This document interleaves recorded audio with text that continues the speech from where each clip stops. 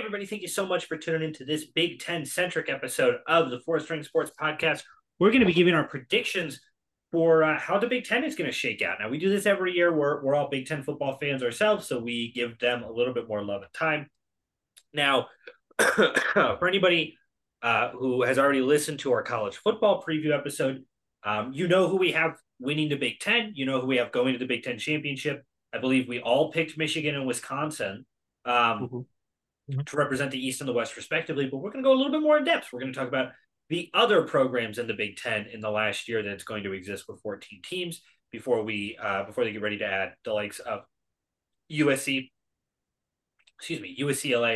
Oregon, and Washington, and how that's going to shake everything up. So with that being said, we're going to start over in the Big Ten East. First, we're going to go over our individual standings, 7 through 1, how we have it all shaking out. Whatever the West, and do the same thing. And then we'll give our end of year awards. We'll give Coach of the Year, we'll give Player of the Year, and we'll give some other guys for people to kind of look out at. So starting with number 7 in the East, Mitch, why don't we have you kick us off here? Who do you have coming in last place in the Big Ten East this upcoming year? I'm pretty sure they finished last year in the East, and that's Rutgers. I'm just really not impressed. Like at the beginning of the Greg Schiano era, you kind of saw like, hey, they're kind of making that improvement. They look really gritty and all that kind of stuff, but there just really hasn't been much progress since then. I'm not really sold on this team. They lost a lot of talent that made them interesting.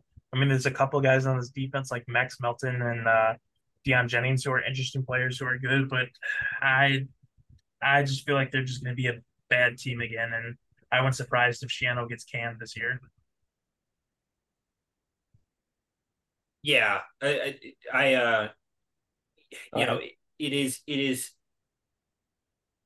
is one of those things where like when the Big Ten announced the other teams that were joining, there were some articles that I read that came out that's like why having Rutgers join the Big Ten was the worst move they ever made. And a lot of it has to do with that overall football success. They already weren't a great football team when they joined the Big Ten, and they've suffered quite a bit. So I'm going to agree with Mitch on the 7th place Rutgers Scarlet Knights here. They've only had one season in the last 8 years in which they've won 5 or more games, which is absolutely insane to me. I think they have a relatively decent non-con schedule of Temple, Virginia Tech, and Wagner. And when we get over to Northwestern, we'll talk about them. So, I think 4 wins is the capstone overall for Rutgers. But there's just not a lot recruiting wise to look at. They're still horrifically in need of a starting quarterback, like that consistency there. They've gone into the transfer portal a couple of times. It hasn't worked out super well for them. I think Schiano is like the best coach that this team could ask for, in the sense that like he actually gives a shit about Rutgers football, but I don't think it's good enough for them to be able to start to pull this out. And unless the Big Ten fully gets rid of conferences or something here in the future, I don't see a world in where Rutgers is ultimately very successful when they're guaranteed to have to play Ohio State, Michigan, and Penn State every single year, So yeah, I got Rutgers coming in last place in the East. Yeah. Well, and as far as I know, they're still going to get rid of conferences next year, and they're just going to go from a 3.66 to a 2.77 and go up to, and like just increase the amount, like what's being switched around, and decrease the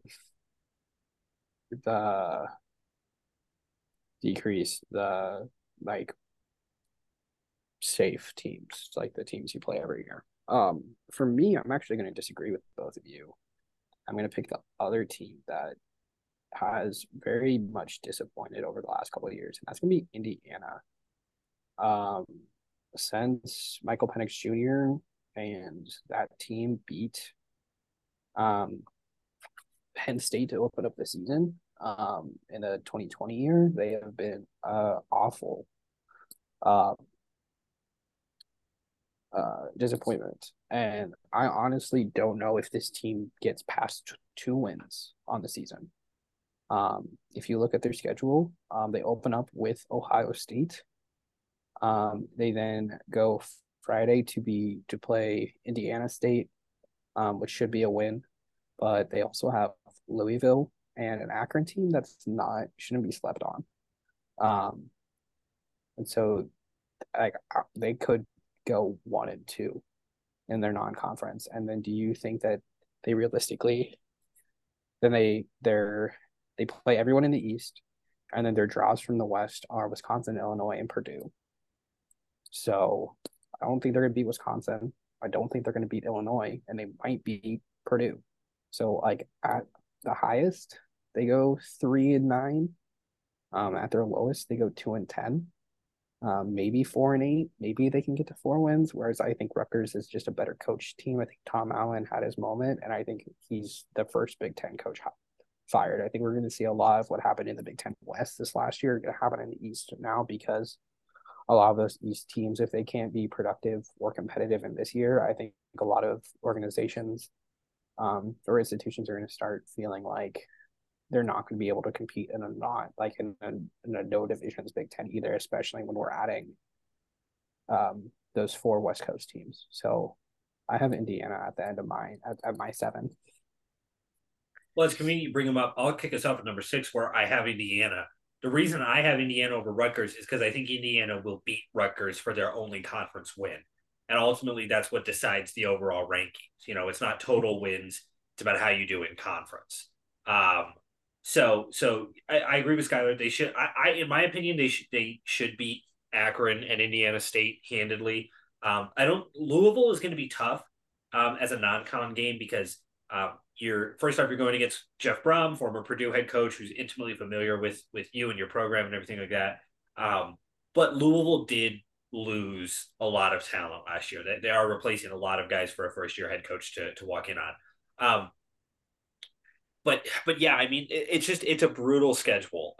Road trips to Illinois, Michigan, and Penn State, and then your other road trip is to Purdue for a trophy game there against an in-state rival. It's a brutal schedule for them. But if there are teams who take significant steps back, if Illinois takes a huge step back, remember their defense coordinator got hired as a head coach somewhere from last year. Purdue. I don't remember where. Yeah, Purdue. There you go. So Illinois' big fearsome defense lost their D coordinator. They lost a lot of talent there. If Wisconsin maybe isn't as good as we thought, or if Michigan State, who had a disappointing year, is bad, Indiana can pull off a surprising win or two. But I like with Indiana, it's just such a basketball school that has never historically focused on football as much, that it's like, unless they were bringing in the likes of Urban Meyer or somebody, I don't know how many. There's only a handful of coaches that I think could make Indiana a long-term successful football program, and unfortunately, that's just becoming the norm in college football now. So I still think they have a ton of potential, but yeah, I got Indiana coming in at number 6 there. Skyler, who do you got coming in at number 6? No, Rutgers. It's just flip-flopping them. It's just flip-flopping them. I mean, I think, and like I said, I think the only reason I think a little bit higher of Rutgers is because of Schiano and the success he's had there in the past, whereas like Tom Allen had one really good season. Besides that, he's kind of been middling the entire time. Because I know Schiano can like put a good game plan together and is willing to take chances and willing to figure things out. Whereas without Michael Penix Jr. or some kind of playmaker at quarterback, they're not. There's not ingenuity, and there's not a will to try to do the same thing every week and hope it works. Is kind of what I think of Indiana. Whereas Rutgers, I can see them trying. Like, this is a Rutgers team that does compete in games. They're not like always blown out. It's usually in that fourth quarter when they start to lose. And I think they can beat Northwestern. They're going to compete with Temple. They can beat Wagner. Virginia Tech is probably a loss. But I think they could beat Indiana. I'm not as high on Iowa as some other people are. Michigan State, they could probably get to a draw, but like I wouldn't be surprised if after the first like going into October they're 3-2. Like that could be realistic for them. And then, just win one more game and you're better than I think Indiana can be. So I think it's realistic for them. Mitch, are you keeping the trend up? Who you got at number 6? Yeah, I got Indiana at 6. I think they're a very similar team to Rutgers in just terms of like disappointment. I can't agree with Skylar more that after the Michael Penix injury, it's just been spiraling since. The only reason I have them over Rutgers is because I'm really interested in their new starting quarterback, Taven Jackson, who coincidentally is the younger brother of Trace Jackson Davis, the basketball star. Really? He's a transfer in from Tennessee, I believe. So he's a very talented guy. Probably the most talented since they had Michael Penix Jr. before the injury. So I just feel like there's a little bit more hope with him at quarterback than Gavin Winston at Rutgers. So that's why I have them at 6 over Rutgers. Alrighty, Skylar, why don't you kick us off? Coming in at number 5 in the Big Ten East, you have Michigan State. I think that in terms of Michigan State, they kind of jumped the gun there in terms of extending their head coach and in terms of some of the things that they've been doing. Michigan State also has kind of not the easiest schedule in the world. Their non-cons okay. Central Michigan, Richmond, those should be wins, but you having to play number 10 Washington is going to be rough. Pulling Iowa, Nebraska, and Minnesota from the West, those aren't guaranteed wins. And then having to play, you do get both Michigan and Penn State at home, which is nice for you. But this isn't a team that I'm thinking is going to be super successful already. There's always been like a chip on the shoulder of this Michigan State team, and it makes them almost undisciplined, which is really surprising for a Mel Tucker team because he was at Alabama, like he was their D coordinator. He made those teams disciplined, but every time I've watched one of the teams he's coached win, we seem to win more from luck than just kind of being the more physical, like than like teams that are even with them. They seem to win more on luck or the other team making a mistake than them actually winning the game. Like I think about both times they played Nebraska. Nebraska, like when Nebraska went to Colorado, Nebraska screwed that game up. When they played in Michigan State, if that punt goes the other way, Michigan State loses that game. Their offense was stalled against not a horrible, but like not a great Nebraska team. We think about like how Michigan lost the game when they beat Michigan during that 10-2 season that they had, 11-2 season that they had, and even in that season, Ohio State completely and totally outclassed them in terms of what they were able to bring, and so they seem to rely more on luck and just letting the other team beat themselves. Where I think there's becoming less and less of those kinds of teams in the Big Ten. Less and less teams are going to be beating themselves. And also the fact that they do get Nebraska late in the season, I think helps Nebraska more because a lot of those kinks are going to be out of the way.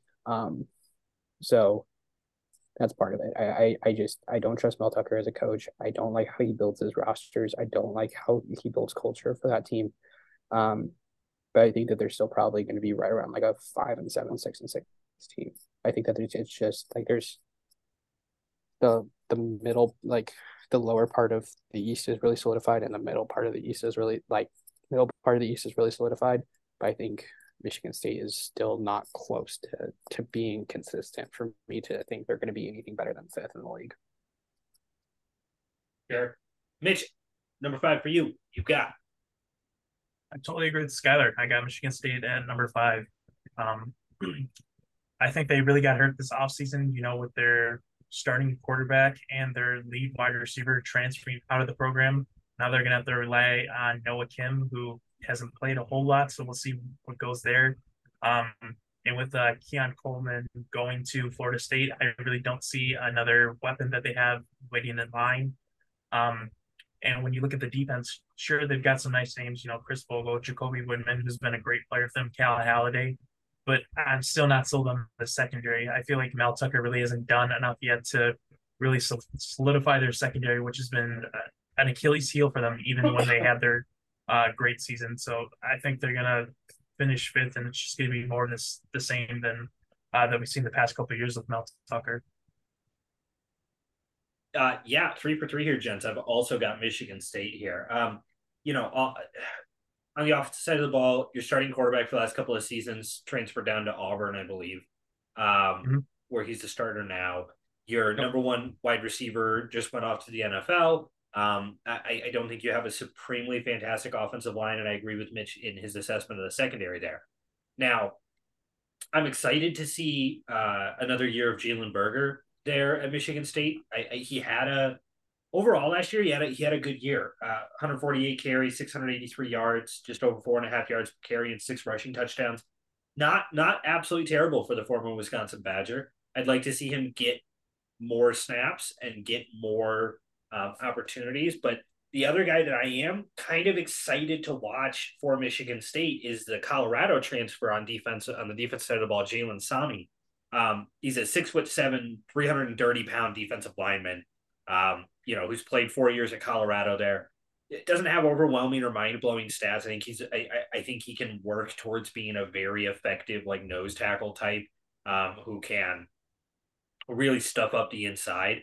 But when it all just sort of breaks down and ultimately my choice comes down to Michigan State or Maryland, I'm a lot more interested and excited by what a team like Maryland is bringing than I am Michigan State. And the thing is like Michigan State doesn't have a terrible schedule this year. You get Michigan and Penn State at home. You're at Ohio State. You're at Minnesota. Washington's going to be a tough non-con. But really they do not have a terrible schedule. But with Mel Tucker's I think almost overcompensation through the transfer market, it's really hard to get excited about new guys that Michigan State is bringing in because there's no concept of what the turnover is going to be. I don't think Michigan State has building blocks in place to all in all be a successful team in the long term. And I think it was great the first year when the transfer portal was how do I want to say this? Maybe like more balanced than it is now with the introduction of things like NIL money. But I don't think Michigan State brought in a great amount of talent to their recruiting class. I don't think they did it through the transfer portal, and with how much production they lost, especially on the offensive side of the ball last year. Yeah, it's going to be hard for me to see Michigan State winning more than 5, games. I think maybe they can get to 6 if they end up beating Indiana. If they beat Maryland. When 2 out of 3 of their non-cons, they'll still need a little bit of help to get there. But I think 6-6 is definitely possible, but that's really where I put like a capstone on Michigan State all in all. So moving on to number 4, I hinted at them. I have Maryland. So first off, when we talk about the non-con games, I think relatively easy. Towson, Charlotte, and Virginia. They should be 3-0. I wouldn't be surprised if Maryland starts the year out 5-0 or close to it. You get the benefit of playing Northwestern and Rutgers as well. So yeah, five wins kind of right off the bat, including 2 in conference. And then when I look at all of their other games between Illinois, Indiana, and Nebraska, can you win 1 or 2 of those games? Yeah, I think absolutely they can. I think this is a team that can be competitive. I'm not as high on Penn State this year as I was previously, so I think that game can be quite a bit more competitive, and they get Penn State at home this year. But it's all going to come down to, a Mike Locksley offense, which I don't think has been as exceptionally exciting at Maryland as it was when he was at Alabama. And it comes down to Talia and his play. I watched Maryland play a terrible offensive game last year against a bad Wisconsin team. And there needs to be more production at the halfback position. And I think on the defensive side of the ball, especially through the pass rush, they have to work on developing pass rushers. They've been, in my opinion, pretty piss poor at generating pressure these last couple of years. But I think all in all, with a couple of maybe key 50-50 head-to-head wins, I think Maryland can get to 6 or 7 wins on the year and finish. Jesus, what position? What rank are we at? Fourth. Yeah. In the East there. Skylar, what about you? Who you got coming in number 4? I agree, Maryland. I think that for Locksley, this is probably until the divisions are gone. This is as high as Maryland's going to get right now, due to talent and due to kind of where they're at. You could make the case that they have the best quarterback in the East right now until Tagovailoa. At least from what we've seen. I mean, because over JJ McCarthy, maybe. I think you can make the case for it. I think JJ McCarthy is still a good quarterback. Like maybe like 1A and 1B, like in all seriousness. Because JJ McCarthy has a lot more weapons on his side. Like he's got Blake Corum and who's the other running back for Michigan? Donovan Edwards.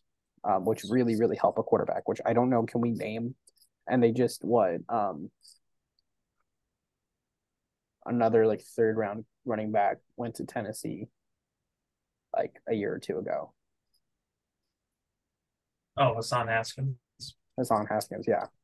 So like we can name at least 3 running backs from Michigan that are going to be pros or are pros in the last 2 or 3 years, which help in taking pressure. They also have had multiple 1st round picks off of that offensive line, which for Maryland, like name the last, like they don't have that same amount, and Taulia Tagovailoa is producing at a similar clip.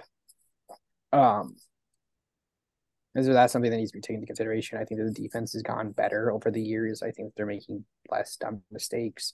But when you have to play Penn State, Ohio State, and Michigan every year, it's going to be rough. I do think that they're better than the 3 teams behind them, but I can't in good conscience put them as see them being better than the 3 teams ahead of them. They might beat Penn State, Ohio State, and Michigan, but they're not going to do enough to be able to beat all 3 of those teams and make a play. So yeah, Maryland at 4. Maryland at 4. Mitch, how about you? Are we going 3 for 3? We're going 3 for 3. I got Maryland 4 as well. Taulia Tagovailoa. I kind of agree with Skylar. I think he's definitely up there. I feel like he's a step or 2 away from overtaking JJ McCarthy as the number 1 guy in the East, but I feel like he's a very underrated guy, probably because he plays at Maryland. He's been crushing it there, I think, at least. I'm really excited to see what the offense is going to look like now that they went out of the transfer portal and got him the set of weapons.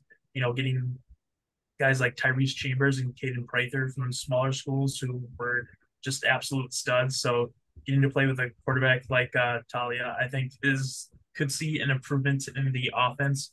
And I feel like Mike Locksley overall has always had a solid defense, not like top 10, top 15 or anything like that, but I feel like it's been, above average.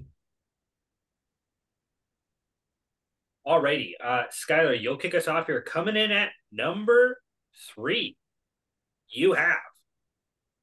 I really, really messed around with this one. But in no good faith, after a lot of thought, could I put Penn State above Ohio State? So Penn State's at 3. I think that they have the potential to be better than Ohio State, but because of how talented this roster is, but because they do have Drew Aller starting at quarterback, I can't. I quarterbacks at Penn State between, trying to think of the one that was like Hackenberg,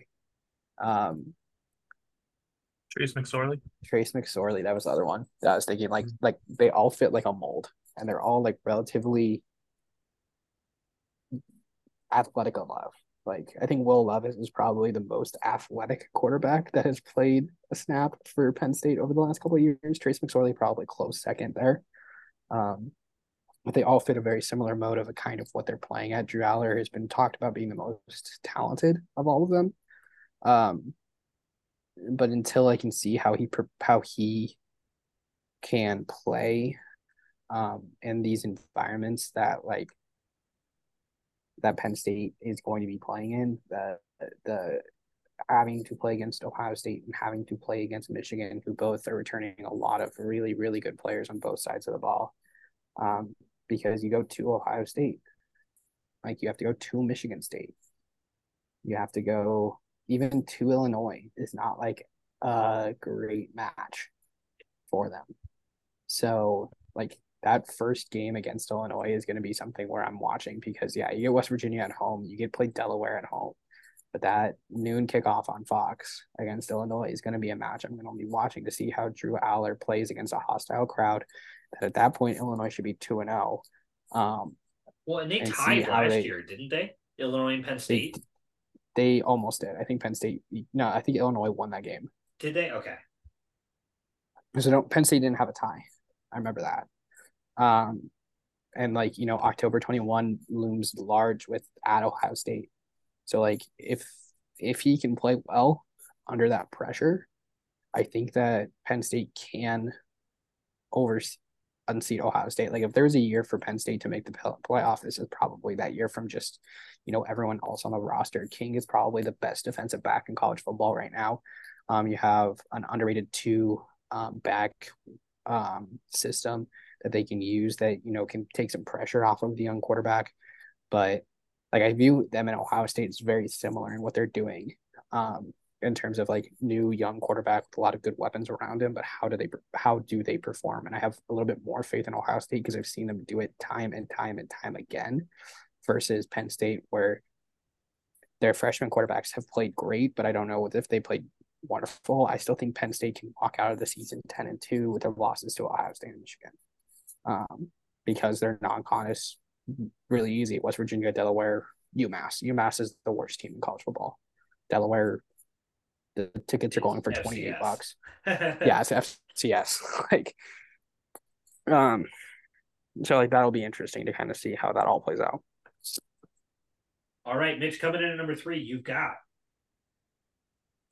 I'll do the thing that Skylar was too afraid to do. I'll put Ohio State at number 3.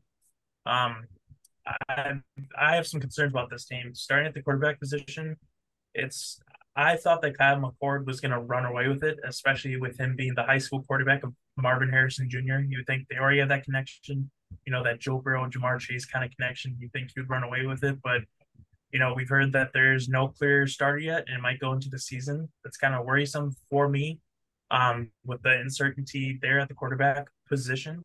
Obviously, they're going to have one of the best skill position groups in the country. Marvin Harrison Jr., Julian Fleming, Emike Ibuka, and Cade Stover, who's a really solid tight end. But the offensive line had lost a lot of talent, and there's a lot of young guys coming in.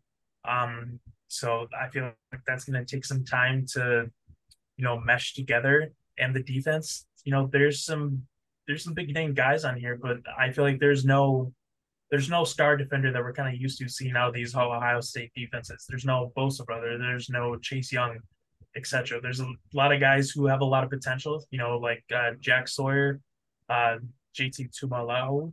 But I feel like they still need to take that next step forward to really boost this team up.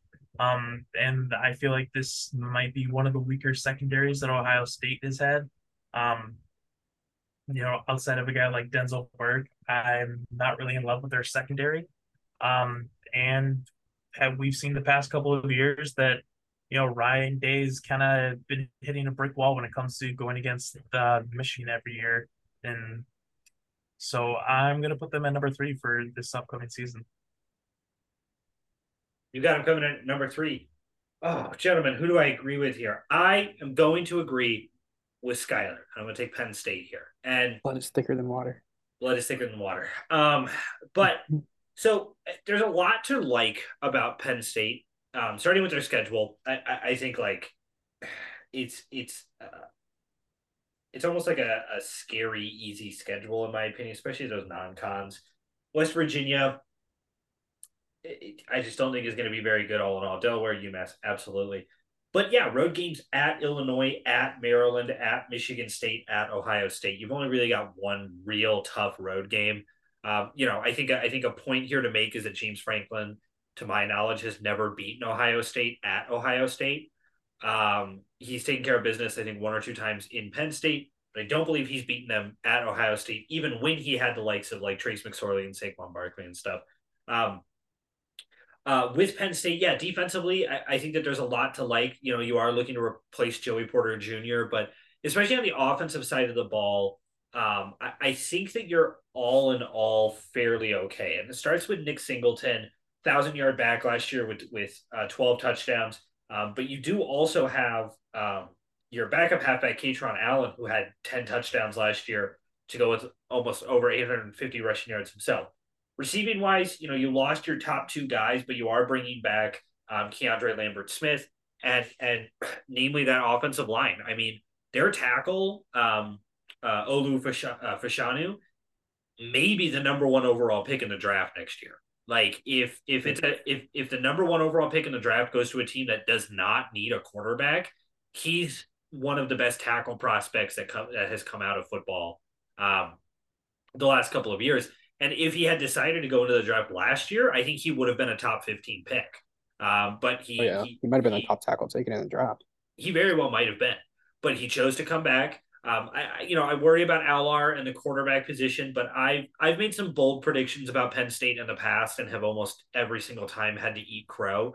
And I'd like to remind the viewers that Brady usually is picking Penn State to be worse than they actually are. Almost always, yes. But when it comes down to it, I think getting Ohio State on the road and then Michigan just in general, I think those two losses are what really tripped them up. I would not be surprised if, especially in the early part of their schedule, Penn State does have a little bit of a trip up in conference games there. You kick off your conference schedule against an Illinois team that is replacing a lot of talent, but who beat you last year, if I'm not mistaken, and then you're following it up against a ranked Iowa team the week after that.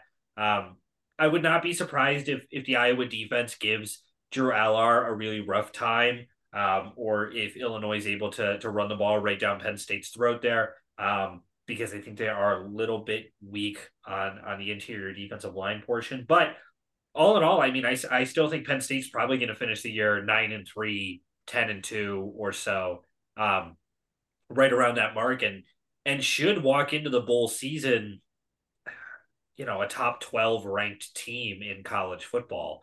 A large part of it is that really easy schedule, but I think that easy schedule overall hurts them, because if Penn State loses any game this year, there's no chance Penn State is playing for a college football playoff game. I don't think their strength of schedule reflects a strong enough, I don't think their strength of schedule reflects strong enough that unless they go undefeated and win the Big Ten, I don't think Penn State has a shot at the CFP overall. So we will we'll move on to number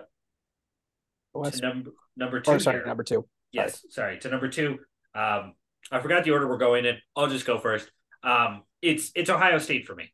When it comes down to the game against Notre Dame is going to be a tough non-con. There's no doubt about that. I really like that they kicked this season off at Indiana.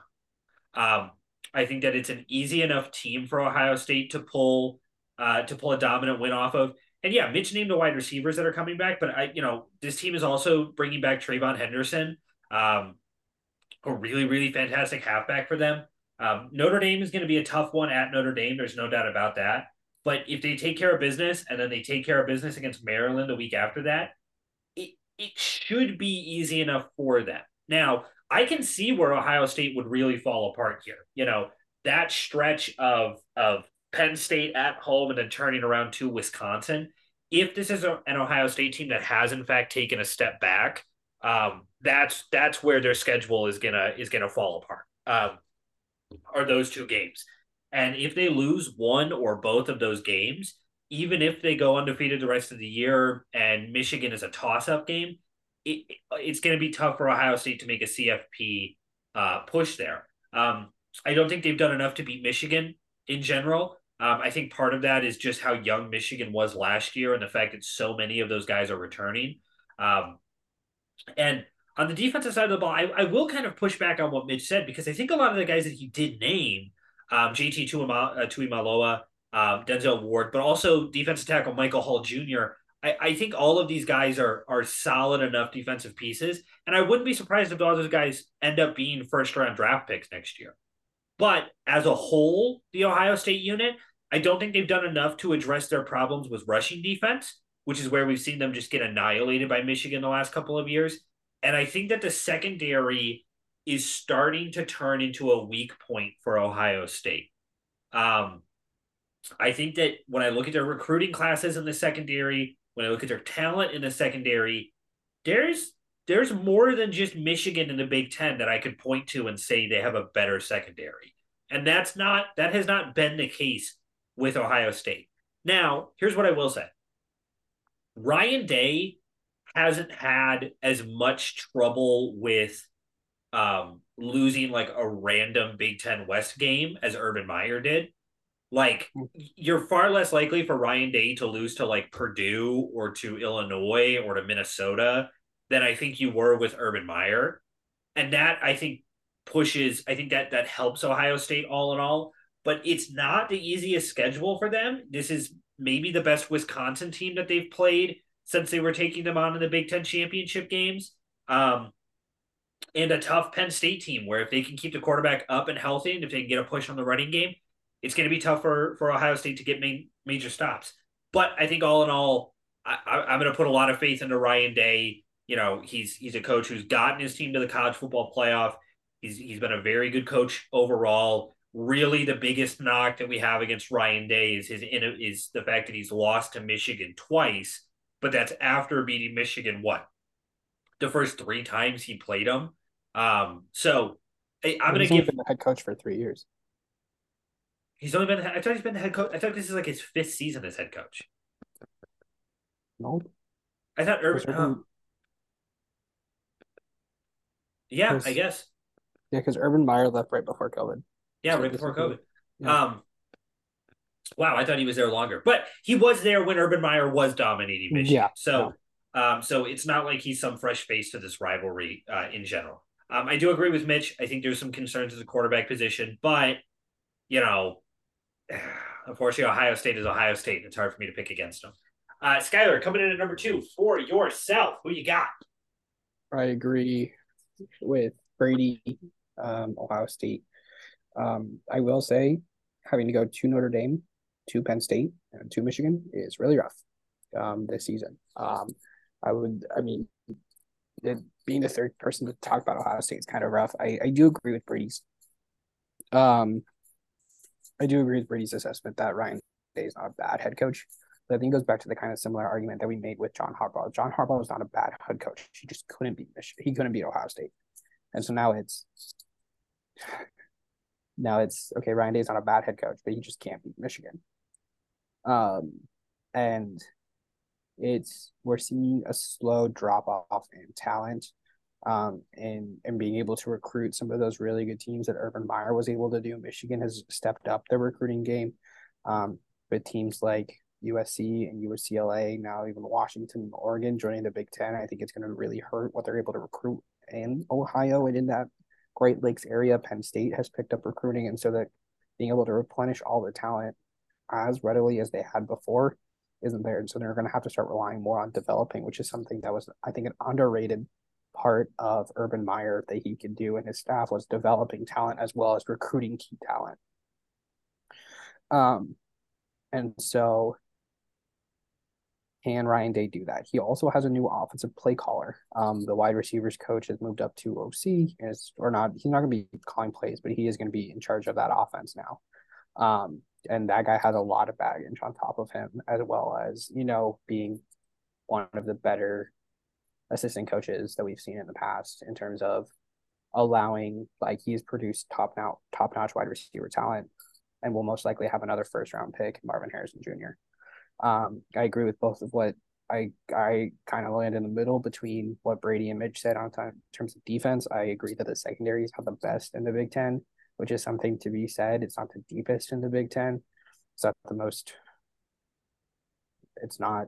It doesn't hasn't played the most snaps in the Big Ten, and for a lot of the teams that they're going to be facing, Notre Dame, Penn State, Michigan, they all have talented wide receivers or pass catching options that they're going to have to play against.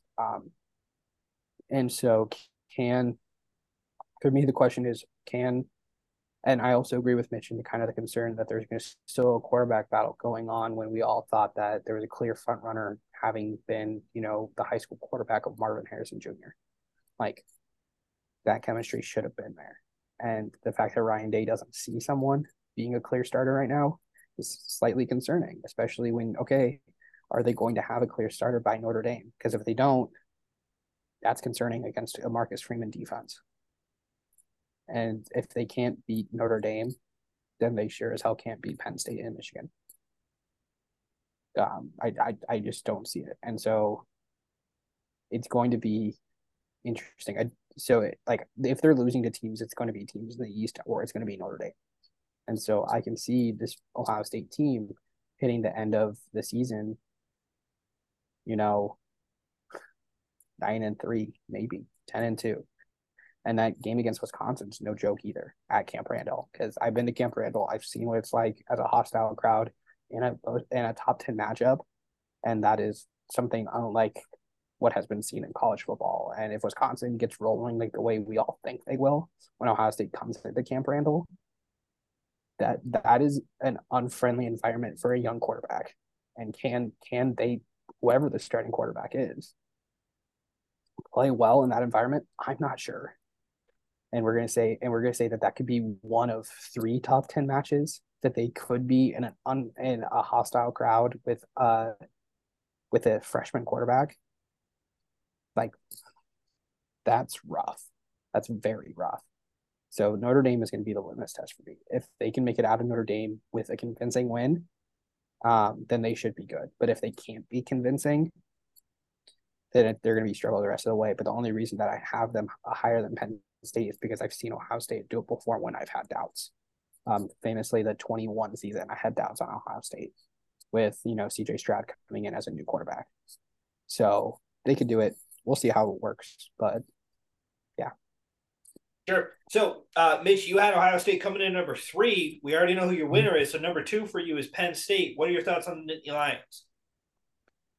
Yeah, so obviously I'm higher on Penn State than you guys. Drew Aller, I think he's a quarterback that Penn State really isn't accustomed to. I feel like he's definitely their most talented quarterback they've had this century. He's way better than the Sean Cliffords, the Trace McSorleys, the Christian Hackenbergs, the Matt McGloins that they've recently had. So he's talented enough where he can go toe to toe with like any quarterback in the country, just talent wise. Obviously, it's going to be a new thing for him, so he's going to have to adjust. But I believe he's talented to do it, and he has a great support system to help him with that. Nicholas Singleton, who was the Big Ten Freshman of the Year last year and one of the better running backs in the country. Pairing him with guys like Katron Allen and Trey Potts, who they got from Minnesota. That's a really nice running back room.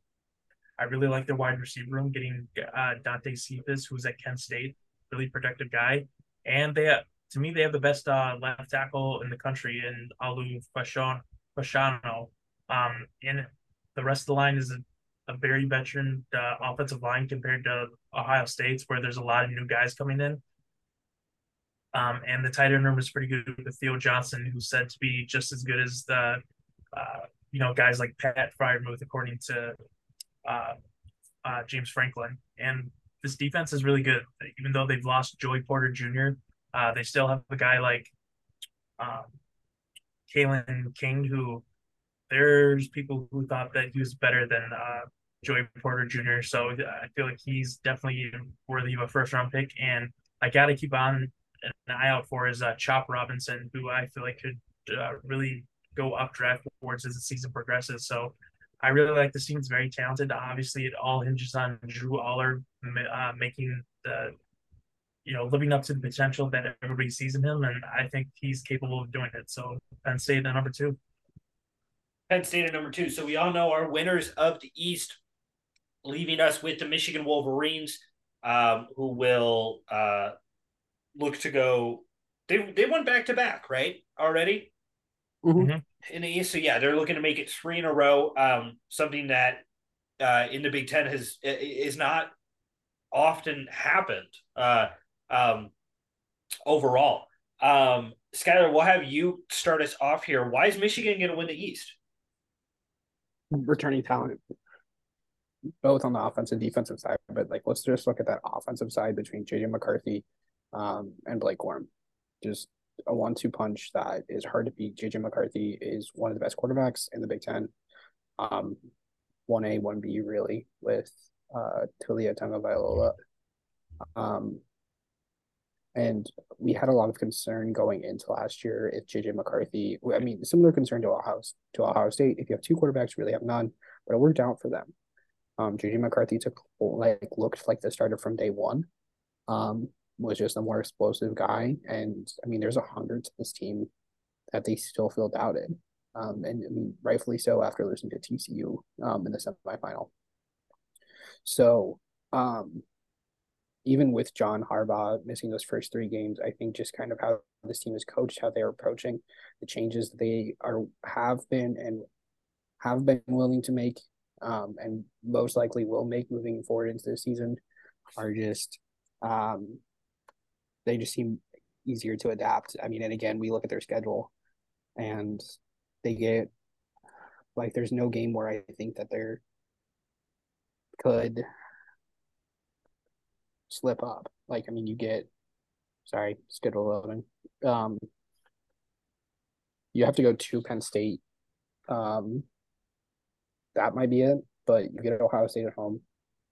And that's really it. Your non-con is East Carolina, UNLV, Bowling Green, and Rutgers. You get 4 home games to start off the season. You go to Nebraska and to Minnesota, to Michigan State, which could be interesting. But I don't see any of these teams really threatening it until you get to Penn State, in that week in week 10, for them. So they're going to get a ton of momentum until they get to the end of the season. There might be some slip ups here, but in terms of returning talent, what they're able to bring on both offense and defensive sides of the ball, the roster is just absolutely loaded. It's hard. I don't want to just kind of repeat the same things that I said when we were doing our college football preview, but if Blake Corum should be a Heisman contender this year, and the different kinds of talent they just have all across the field is just crazy. And my shout out to Ernest, Hausman, a linebacker from Columbus, Nebraska, who transferred. I really hope he has a great year up there, and I'll be watching him and give me even more of a reason to root for Michigan this year. Yeah, Mitch, your thoughts on the Wolverines? I mean, it's pretty simple. Jim Harbaugh has shown that he's been able to adapt and evolve and get this team to where we really didn't think he could, even though he's going to be missing 3 games against, out of conference, lower level teams. So it shouldn't be a worry. JJ McCarthy, who's very talented, has another year under his belt, and I feel like he'll have an even better season. And it's just a really loaded team. The best running back room in the country, the best offensive line. The defense, when you just look at it, unlike Ohio State, there's really no holes. When the defensive line and edge rushers set, the linebacker room's awesome. The secondary is the strength. So it's just really hard to bet against this team. I really don't see them. I mean, they should be favored in every game this year. That's how good they are. And a guy who is very new to the program, who's only a sophomore, Colston Loveland, I think he's a guy to keep an eye on. Eric All just recently transferred to Iowa, and we all know how talented he is, because this guy in Loveland is a lot better tight end. So I feel like he could, now that he's gotten used to the college experience and how to play and whatnot, I feel like he could go off to a monster season, and give JJ McCarthy that weapon to pair with for the dangerous running game. Yeah, it's Michigan here now. there's parts of the schedule I think that they could struggle with. And it's mostly those last three games, at Penn State, at Maryland, home against Ohio State. Um, I think that game against Penn State is going to get flexed out of an 11 a.m. spot. There's no reason that shouldn't be a whiteout game, like a nighttime game there in Penn State. It's on Fox, right? Yes. So it's staying. That's Fox's primetime game. I know, but it's stupid. Because every couple of weeks you get the clip of Shea Patterson and Michigan walking out for the first play of the game against the Penn State whiteout crowd and having to call a timeout because they couldn't get the playoff in time. The crowd was so crazy. And I think Maryland is going to be improved. Ohio State is Ohio State, unfortunately, and even though Michigan's dominated in the last 2 years, I think the teams are. I think it's just the ultimate rivalry in college football. It's one of those. It's on par with Auburn versus Alabama, where Alabama could be 12-0 and Auburn could be 0-12, but Auburn's going to go out there and give them a fight. It's on par with that. These two schools just hate each other. But yeah, Skyler, I think, hit it absolutely on the head. Returning talent is huge. JJ McCarthy's going to get a full season under his belt. Remember, he walked into last year with the expectation being that he was going to split snaps with Cade McNamara, who's now out at Iowa. He's going to get a full year. He was only sacked 12 times last year, which is insane. Bringing back Blake Corum and Donovan Edwards, you're bringing back almost 2,500 rushing yards, 25 touchdowns. Wide receiver, pass catcher wise, they definitely lost some talent. Ronnie Bell, who was your team's leading receiver in terms of receptions and yards, he's off in the NFL.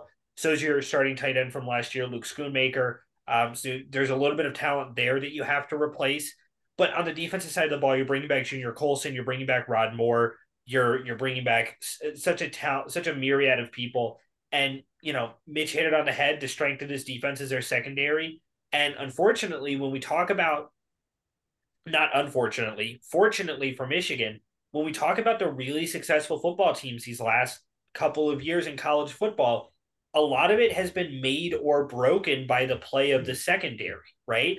I go back to Trevor Lawrence's national championship game against Alabama.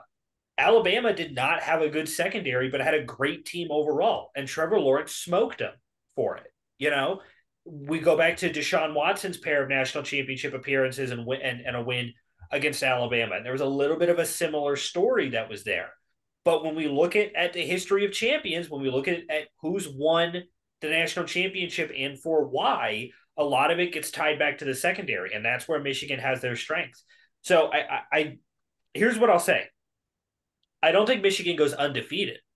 I think there's a good chance that they may end up losing one of those games between Maryland, Penn State, and Ohio State. But I think they're so good for so long, and I think that they win the Big Ten championship that gets them into the college football playoff with one loss. And we all know what my prediction was. I have Michigan winning it all this year. A lot of it has to do with that returning talent. So let's head on over to the West. It was won by Purdue last year, believe it or not. Crazy old Boilermakers who won the Big Ten West and then lost their head coach. He's now down at Louisville. We talked about him a little bit earlier. But we'll start out with number 7. Hopefully this is a unanimous pick. But Mitch, why don't you kick us off? Number 7 in the Big Ten West, you have. It's obviously got to be Northwestern. I mean, the whole Pat Fitzgerald scandal, now that he's not there, they're bringing in the defensive coordinator to be their head coach. Probably just be interim unless he just blows it out of the water, but I doubt that. And even with the Pat Fitzgerald scandal had it not happened, I still would have picked them 7. I just really don't like this team. It's gotten worse. They brought in Ben Bryant to be their quarterback, but who knows? They've tried to bring in a lot of transfer quarterbacks because they haven't really been able to replace a guy like Clayton Thorson who did so well for them. There's really not. I just really don't see any strengths to this team. Previous teams, the running back room was really solid. I just don't see it this year. There's just really nothing to like with Northwestern. Yeah, I've got to agree with you here. For me, it has to be Northwestern. You know, this is a team that won the Big Ten West back in 2020 and has only won 2 conference games since then. Pat Fitzgerald's last win wasn't even on American soil. Um, you you continue to have such a terrible problem at quarterback that has existed for you since the likes of Kane Coulter was there. You lost your best offensive lineman to the draft in Peter Skoronsky. I think you have a I think for what I expect your team to be, you have a brutal schedule. Um, and truly, the the only 2 games that I look at and I go Northwestern has a legitimate shot at winning is against Howard and Rutgers. UTEP should beat Northwestern, just plain and simple. I think UTEP should beat Northwestern. And Duke, I'm a little bit higher on Duke than I am on Northwestern in general. And Northwestern has almost always dropped some random non-conference game that they shouldn't drop. So for me, it's like a 2-10 finish all in all for Northwestern. I think this program got popped in the mouth literally right before the season starts with the loss of Pat Fitzgerald. And this is after you built brand new state of the art facilities, but you're Northwestern. Pat Fitzgerald was the best that you could really hope for in like maybe every other year you'd go to a bowl game. But yeah, 2-10 for me. Northwestern coming in dead last. I don't know if they win a conference game. I think their best shot is going to be that game at Rutgers, and that's going to decide between the 2 conferences who objectively finishes worse. Skylar, what about you? Coming in number 7. I mean, yeah, Northwestern. I agree. Only realistic shot that they have. I wouldn't even say that they could beat Rutgers. I think that they could go 1-11 with their only win against Howard. Because I mean, yeah, it's just kind of as of right now they haven't had a ton of people transfer out, but I'm sure by the end of the season it's going to be doing that when Rutgers cleans or Northwestern cleans house. Um, I think that the only reason that they haven't at this point is because like the spite, really. Yeah. So uh I mean, there's not a lot of positives that you can really say about this team. I mean, I think that they're going to try their hardest, and that's really it. But even then, we were starting to see over the last 3 years, a team that just wasn't playing well. I mean, they got absolutely obliterated the year before and went 3-9, right? And then they went 1-11 last year. Yeah. And now they're 1-0, and they're most likely going to go 1-11 again this year. Yeah, I mean, there's not much to say after that. Alrighty. Coming in then at number 6. For me, it's Purdue. Now I forget his name off the top of my head. Their new head coach. The Ryan Walters. Yeah. Sorry, say it again, Mitch. Ryan Walters. Ryan Walters. I think all in all that was a very good hire, and it was very interesting to see Purdue go in such a different direction. Like not historically, but for as long as I've been watching football, Purdue has very much been an air raid style offense. And so to replace a guy like Brom with a much more defensive minded head coach was an interesting move for me. But it's just it ultimately comes down to the amount of talent that they lost. I mean, your starting quarterback last year, Aiden O'Connell, he's in the NFL. Your best wide receiver, Charlie Jones, he's in the NFL. Defensively, your defense was by far your weak point through most of last year. Now, what I will say is the sophomore running back, Devin Mockabee, this dude had a great freshman year. And I love watching this kid run. He reminds me of a galloping gazelle meets Alfred Morris as a halfback. Just the way that this dude's legs work when he's running is crazy to me. But last year, 195 carries, almost 1,000 yards, 9 rushing touchdowns. If Purdue really leans into running the ball, I think Devin Mockabee could be up there as a 12, 13, 1,400 yard rusher. for them this next year. But there's just so much production you lost on the offensive side of the ball. I don't think you're walking in with a particularly strong offensive line, and defensively, you severely need work, and that all has to do with before we even talk about what their actual schedule looks like, with which for Purdue is not going to be an overall easy schedule, especially in conference here. They have they are at Michigan, at Nebraska, home against Ohio State, home against Wisconsin. Like that's tough, and I don't know if this is a Purdue team that can win any of those games. I think like ceiling for them is 5 wins. They should be able to take care of Syracuse and Fresno State. They should be able Well, I to don't take know care about of that. Virginia Tech. I don't know. Fresno State is going to be a little bit of a toss up for me, but Syracuse is replacing a ton of people, and Dino Babers is on the hot seat. He has been for the last 2 seasons now. Virginia Tech is to me a little bit of a toss up. I have no idea where that team is going to go all in all. Yeah, but the fact that you have to play at Virginia Tech, that's more of where I'm going. Is that yes? Anyways, yeah, absolutely fair. It's always tough to play when Enter Sandman is playing, but it's a rough road schedule. Yeah, at Iowa, at Michigan, at Nebraska, and I think that for a first year head coach, for first year starters, kind of in multiple key positions, I think a cap for me is like 5 wins for Purdue. So I have them coming in sixth. Skylar, what about you? I mean, yeah, Purdue is at 6 for me. We look at, like you said, that non-con is not easy by any stretch of the means. Fresno State is going to be a team that is going to be rough to play.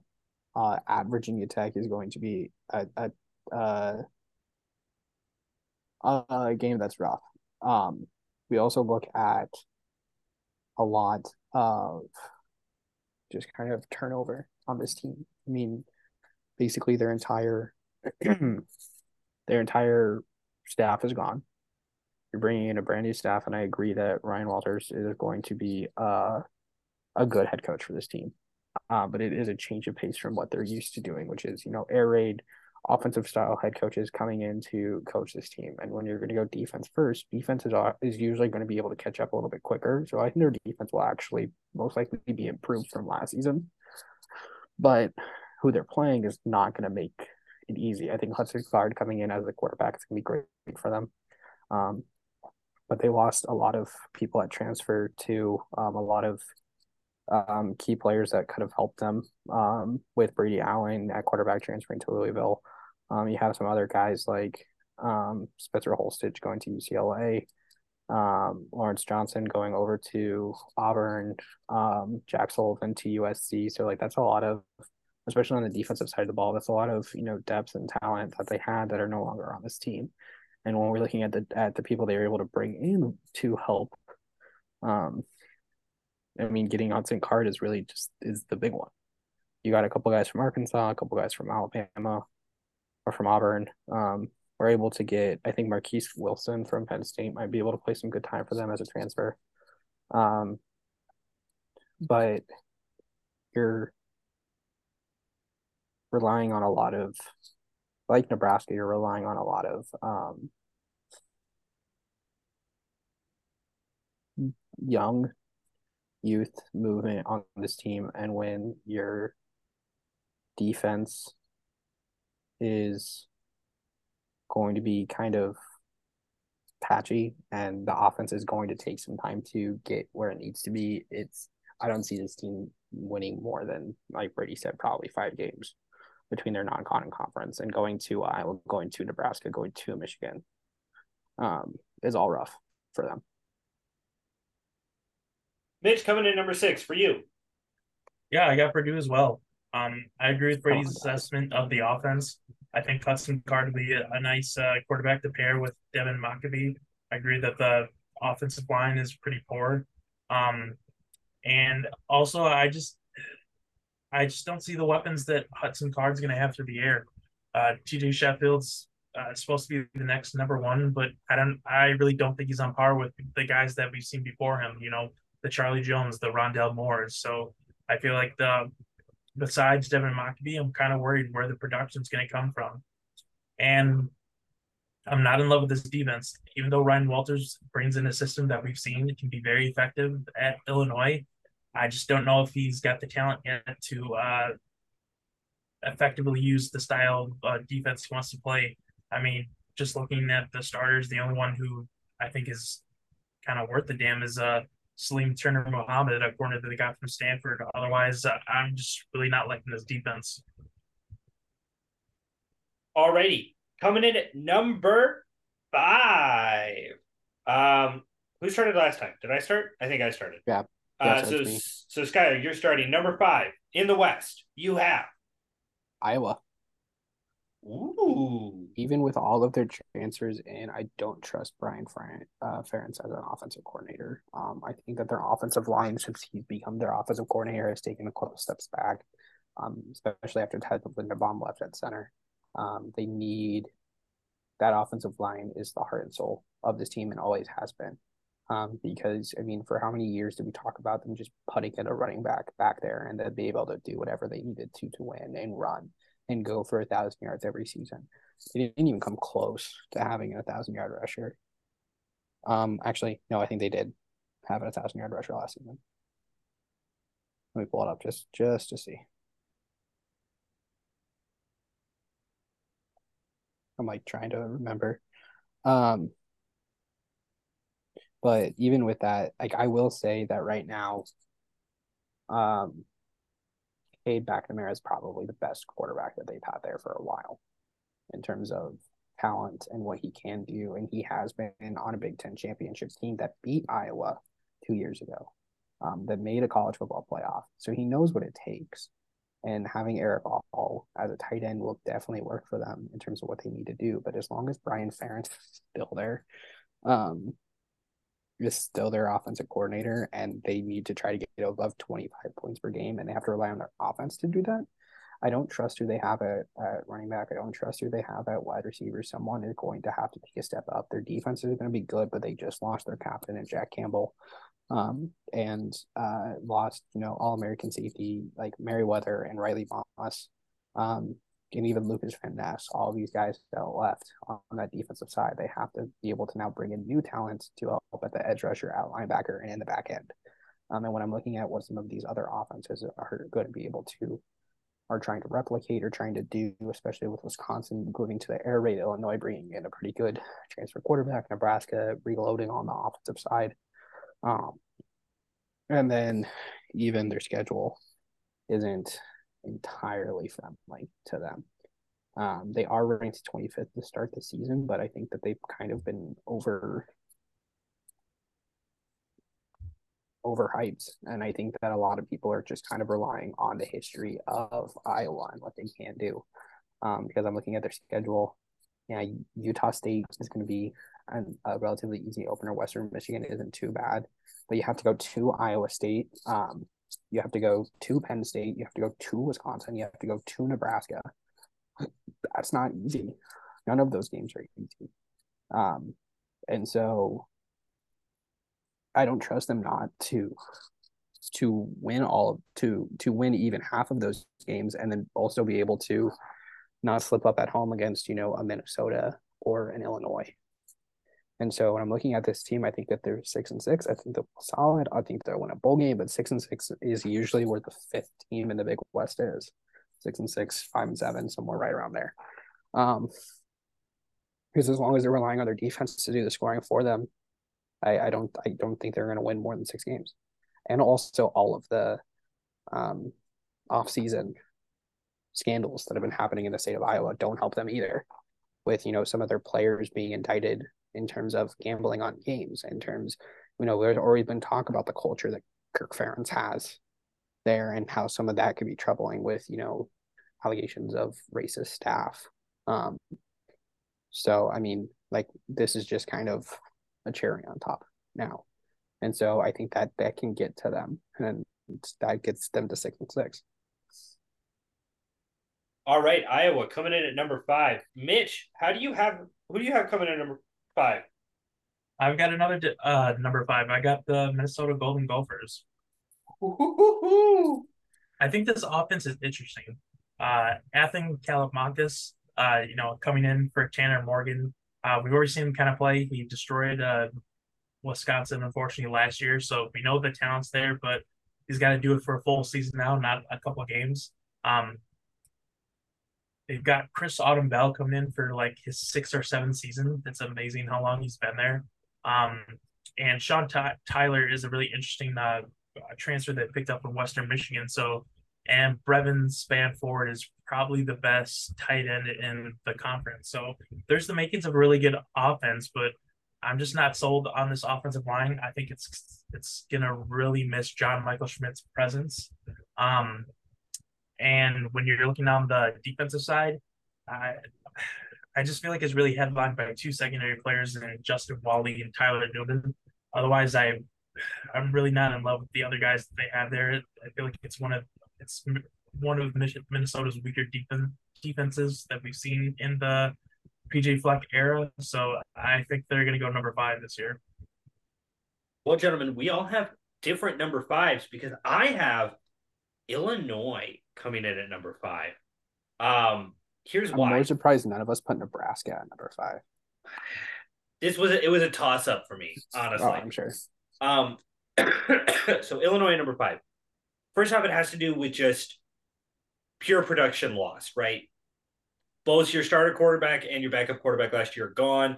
You brought in Luke Altmaier from Ole Miss, but this isn't a guy who has a ton of career pass attempts. I think like through 2 seasons, he's got like sub 60 passing attempts all time or something like that.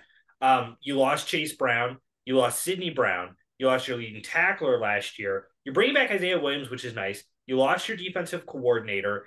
And the other part of it is that I think the Big Ten West is a lot less open this year than it was last year. I think last year, Illinois benefited from the fact that most Big Ten teams weren't very good. Like most Big Ten West teams just weren't good. And they took care of business a couple of times, but I think a lot of that has to do with the fact that this was an older team for Illinois last year. This year, I think a tough early season road trip to Kansas definitely hurts them. You follow that up with a coming back home against the number 7 ranked Penn State and Nittany Lions. Nebraska, Maryland, Wisconsin, Minnesota in consecutive weeks. You get a little bit of a week off against Indiana feasibly, and then you got Iowa there. I still think about 6 wins for Illinois all in all, because largely because of that non-con, Toledo and FAU with conjunction to getting a cross-conference game against Indiana. This team should feasibly get to 6 wins, but I think when it comes down to conference play, I have a lot more faith in Minnesota and Iowa developing their talent and having more of a spread between older and younger guys than what I think Illinois is bringing back last season. And also, I don't have a ton of faith in Brett Bielema. Listen, he did some great things at Wisconsin, but it was an abject failure at Arkansas. I think like we were all astonished by Illinois last year, and they still only won 8 games. Compared to Kirk Ferentz, for example, who hasn't had a losing season at Iowa since I think like 2011 or something like that. And I think the only time in that time period he won fewer than 7 games was the COVID year, if I'm not mistaken. So I think all in all, I'm a little bit less in on Illinois. Getting Penn State, Nebraska, and Wisconsin all at home is massive for them. Really, their toughest road game is, at Kansas, at Minnesota, at Iowa. Take any of those, really. But I just think there's way too many questions for Illinois. I think they're having to replace a ton of talent, especially on that secondary. I think the loss of Sidney Brown is going to be really tough for them. And on top of that, we talk about this Illinois team. Their strength was defensively. They lost their defensive coordinator. Offensively last year, despite having one of the best halfbacks in the nation, they were only a 38% converter on third down. Like, they were not very good on third down. Luke Altmaier might be an overall like better quarterback in terms of an athlete than what Tommy DeVito was last year for them. But I think Illinois has some questions. I think they got murdered in the draft a little bit this last year. So I'm going to take Illinois to come in number 5. That will take us to number 4. Mitch, you're going to kick us off. Coming in at number 4 in the Big Ten West, you have. I've got the Iowa Hawkeyes. Wow. What look that this team is going to be made or broken by their offense. We all know this. Cade McNamara, I think, was a solid choice for them to go at quarterback. He's not a talented guy as we've seen JJ McCarthy been, but he's a very steady game manager. He's going to be very effective. Very Brock Purdy kind of type of guy, and he's got some talents around him. Eric All followed him there. We know how talented he is. Luke Lackley looks like he's going to be the next great Iowa tight end. And they should have a decent running game, but obviously we need Ferentz to really step his game up on the offense. And looking at the defense, I still think it's going to be a talented defense, not maybe as great as some of the defenses we've seen lately. They've lost some transfers, guys going to the NFL, but they still have some guys, especially in the secondary. Cooper DeJean looks like he's going to be the next first-round Iowa Hawkeye defender. Xavier Naguapa is, another year under his belt. They're big 5-star free recruiting guy that they got in. I do think they're going to get hurt by Noah Shannon, their leader on the defensive line, being suspended for the year for gambling, but I still feel like it's a solid enough team, and I believe in them more than the Minnesota, Purdue, Northwestern, just because I think their defense is still going to be great, and their offense I think has the potential to be better than what Minnesota, Purdue, or Northwestern can come up with. All right. Well, I'm going to take it in a different direction. Coming in at number 4, I have. Wait for it, gentlemen. Drum roll, please. Skyler's going to shoot his pants. Minnesota. I know this is crazy. For me, with Minnesota, it comes down to the brutal draw from the East. You get Michigan, Michigan State, and Ohio State to add on with games against Illinois, Wisconsin, Iowa, Nebraska, and on top of that, you have North Carolina on a road trip in a non-con. I liked what we saw at Kalamanikis last year for them, but he's still 3 touchdowns, 4 interceptions. You lost Mo Ibrahim. Kalamanikis was nice when he was coming in for Tanner Morgan, but let's not forget, for almost the entire time PJ Fleck has been at Minnesota, so has Tanner Morgan, so has Mo Ibrahim, right? Tanner Morgan was a freshman that came in his first game against Nebraska. Scott Frost's first win. Tanner Morgan came in because their starting quarterback got injured, and then he's never not played a game for them. Exactly. And, Minnesota, I don't think they recruited exceptionally well. I don't think that they were as involved in the transfer portal. I think it's a brutal honestly, just the stretch of home against Michigan, at Iowa, home against Michigan State, Illinois, at Purdue, at Ohio State, and then closing the season at home against Wisconsin. Now, they've been better against Wisconsin the last couple of years than they've been the 20 years before that, obviously. But a lot of Big Ten West teams made better moves than what Minnesota did. I think Minnesota does suffer from a brutal schedule and having to replace a lot of starters.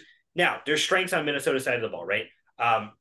They're bringing back their both lead wide receiver in what is his first Daniel name? Jackson. Daniel Jackson. Brevin Spanford, I think is huge for them as well. And I think they have a lot of talent on the offensive line. I think bringing back on the defensive side of the ball, you're a really solid corner in Tyler Nubin for you.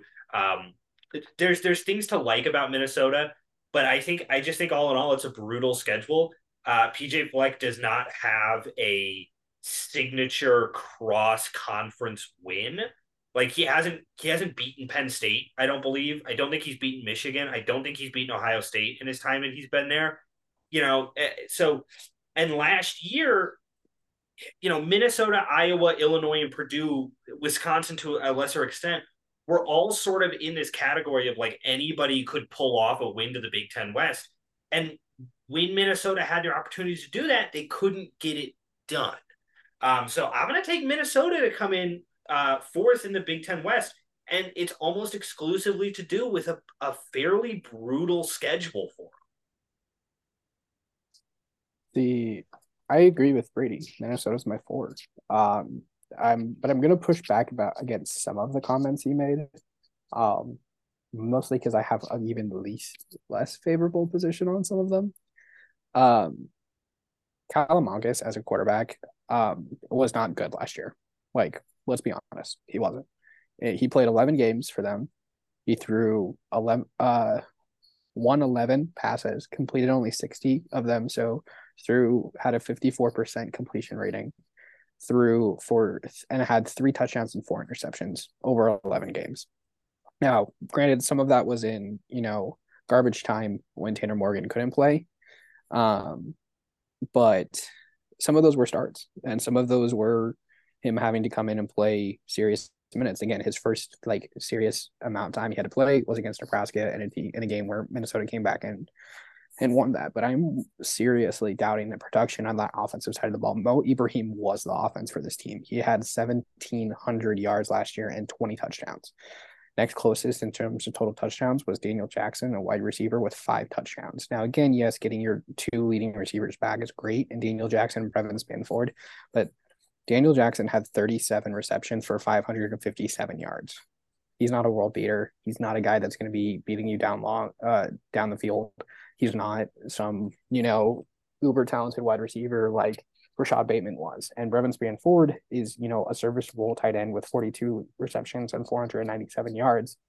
But having those, they need production somewhere. And then their leading returning rusher is Bryce Williams, who averaged 5 yards per carry, but only scored 3 touchdowns last year. And they brought in a 5'8" transfer in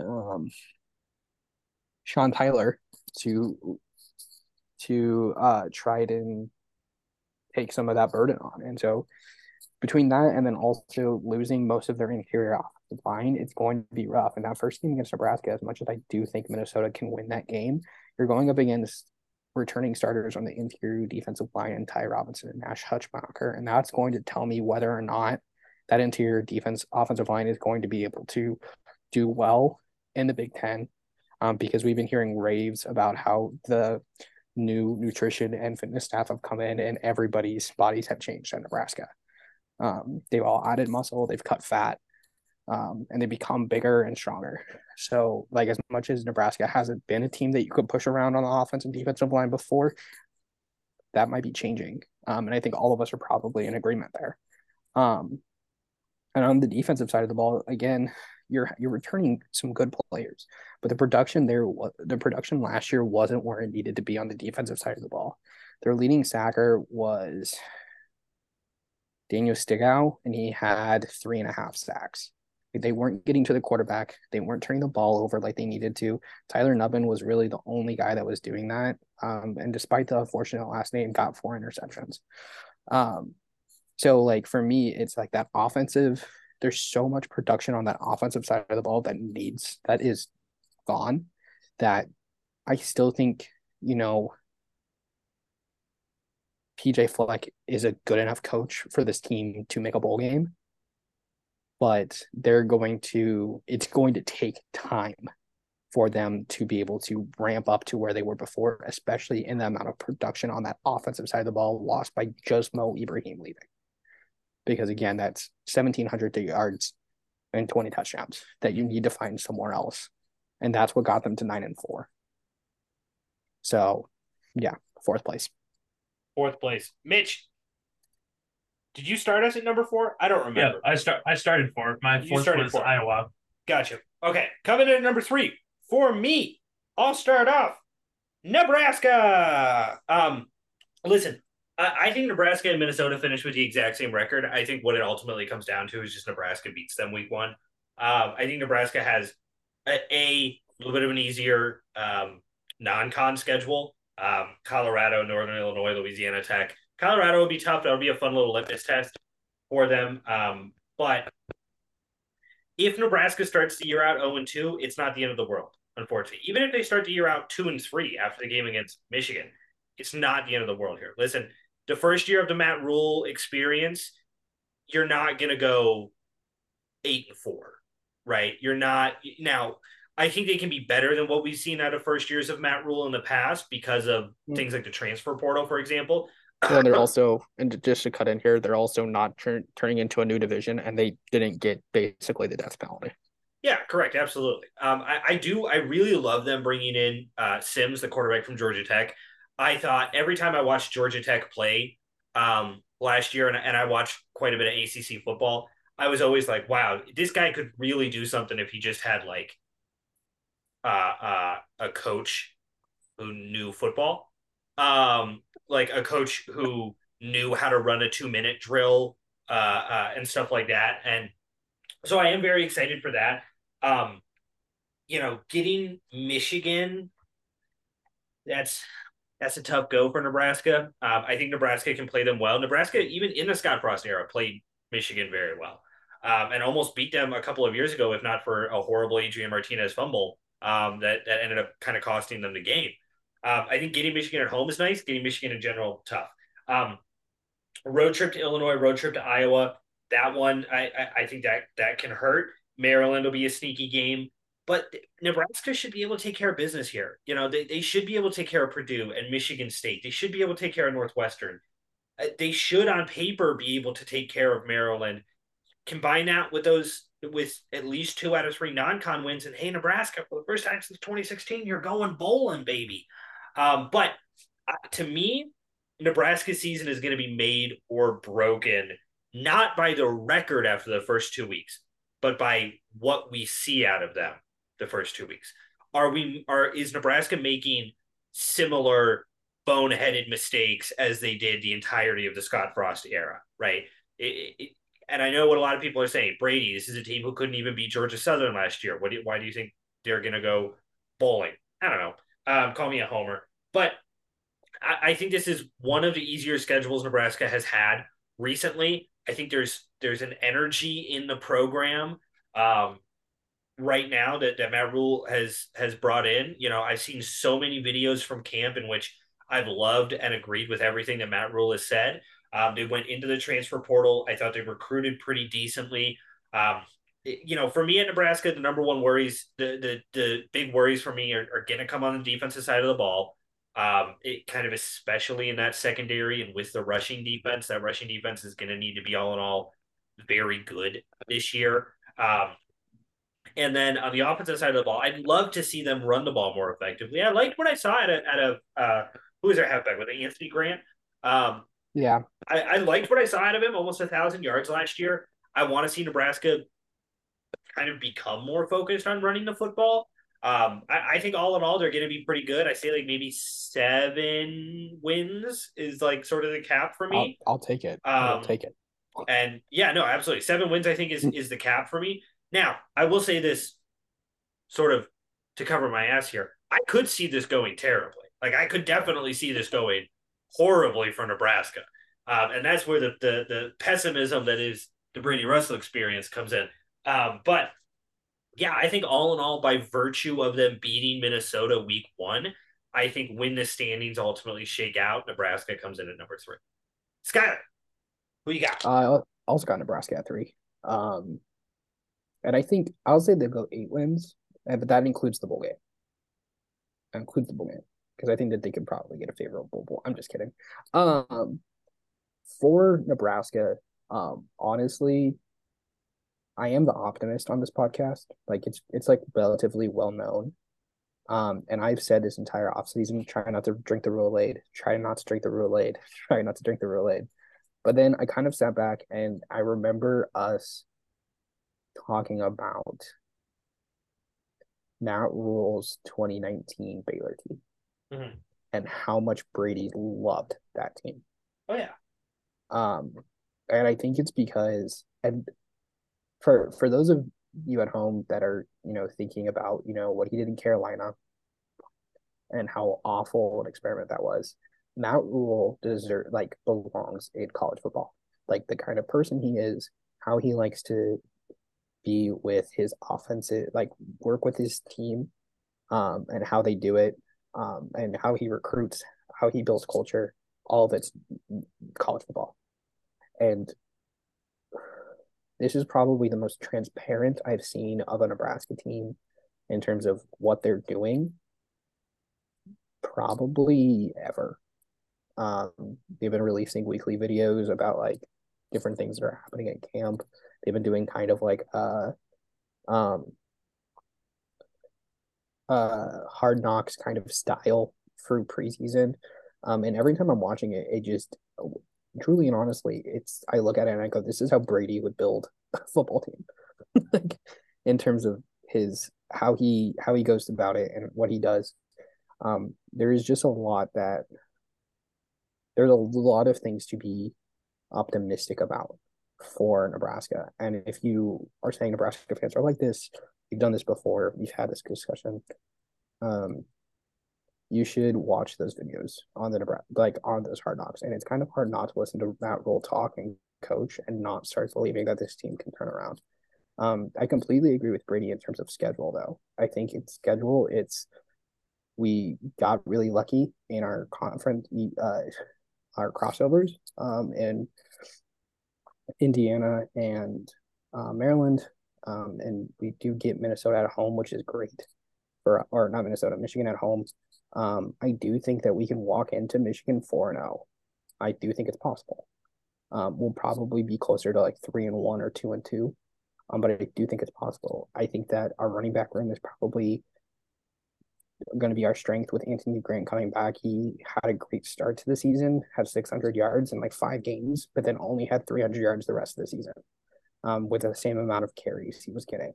I think that our defense, especially our defensive backfield, is going to be really good. It's young, it's hungry, and they're going to want to do things. For me, it's going to be how these lines play. Our offensive line was travesty last year.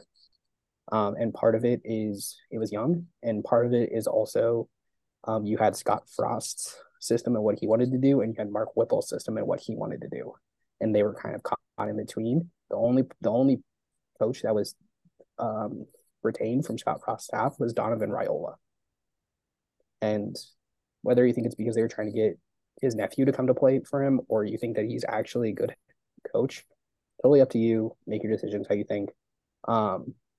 But everything I'm hearing, like again, you're never going to hear bad things from camp.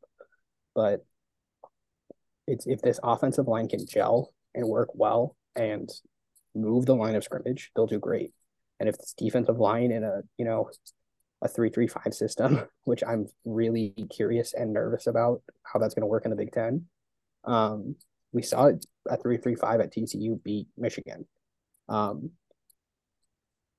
If they can move the line there with some really good transfers and MJ Sherman coming off the line, Blaise Gunnerson, I've heard great things coming out of camp. Our linebacker room is what I've heard is the heart and soul of our team with a bunch of returning starters. We have Luke Reimer, who's the returning he's the active leading tackler in the Big Ten coming back, and has a chance of being second overall in Nebraska for tackling history, which is, if you know defenders that have played at Nebraska, that's impressive. So I'm gonna go cautiously optimistic. I think Nebraska can get to 3-5 or 8-4, 7-5, and be third place in the Big Ten. Mitch, coming in, numero tres. Who you got? Go 3 for 3 again. I got Nebraska as well. I think Matt Rhule has been doing a fantastic job of rebuilding Nebraska. Jeff Sims, I think, is a really interesting quarterback coming in. There's obviously a lot of potential for him as a dual threat quarterback. The only things he needs to clean up on is his turnovers, and his career completion percentage is 58%. So got to boost that up. But otherwise, I feel like he could be a very, very talented quarterback for this team. I agree with Skyler. I really like this running back room. Anthony Grant really broke out last year, but let's not forget they still have a guy in Brimir Johnson, who's I think is almost as good as Anthony Grant. I've liked what they've done through the transfer portal. Bringing in a veteran like Billy Kemp to that wide receiver room. MJ Sherman, Chief Borders, Elijah Judy to the defense to really shore it up. And what he's done with recruiting, obviously getting a very, very talented wide receiver in Malachi Coleman. And on the defensive side, Scott, you're gonna have to help me with this pronunciation, but Princewell Umemanelum? It's close. Most of us just call him Princewell. Like it's just okay. That's just what we call him. All right. So I'll just go with his first name, Princewell. who has been garnering preseason national attention for a guy who could really step in and be a star for this defense. So I think Matt Rule's a good coach. We've seen the track record of him coming into programs and rebuilding it. I feel like he's brought in the talent through recruiting and the transfer portal and what's already been here. Like Skylar said, that's linebacker room. There's a lot of great veterans. So I think they're going to take third, and I agree with you guys that they'll be bowling this year. All right. Numero 2. Skylar, kick us off here. You got coming in at number 2 in the Big Ten West. Illinois. Yeah, you and I know Mitch agrees with me. I've done the math. So Chase Brown is a huge loss. Let's just get that out of the way. He's a huge loss. Mo Ibrahim level of loss. 1,800 yards from scrimmage, 13 touchdowns. But they actually do have a productive person coming back in Reggie Love III, who can be successful for them. And he had how many rushing yards last year? 316 yards on 70 attempts, averaging 4.5 yards per carry. He did well. You also have, I believe, is Isaiah Williams coming back too? Yes. Isaiah Williams is coming back, who was their second leader in scrimmage yards at 720 with 5 touchdowns. Luke Altmyer is. Oh, one sec. Bless you. Luke Altmyer is probably the returning. Is better than most quarterbacks that they've had at Illinois. No hate to Tommy DeVito, but Luke Altmyer is better than anything that they've brought in. You also look at just kind of, yes, they lost a lot of those guys in terms of at the running back position, but they bring back guys at the wide receiver position. They bring back guys at the tight end position. They are going to be starting a lot of freshmen, and that's going to be on the offense. But having Isaiah Williams and Reggie Love III, I think helps in that area. And then I'm trying to find who he is at tight end. Mitch, can you help me here? Are you thinking of Tip Raymond?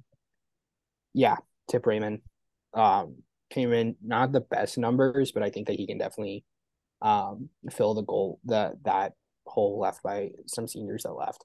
I also think that when we're looking at their defense will reload, and I feel like there's probably a Brent Bielema bias on some parts of this podcast, and going in the anti way, because he was very productive in the Big Ten when he was at those Wisconsin teams. So Wisconsin teams were able to reload on the defensive side of the ball, and I think that they're going to be able to do the same thing, because we thought very similar of them after Brett Bielema's first year when they lost really good players in the secondary, and they were able to reload and have 2 more draft picks from that secondary come in.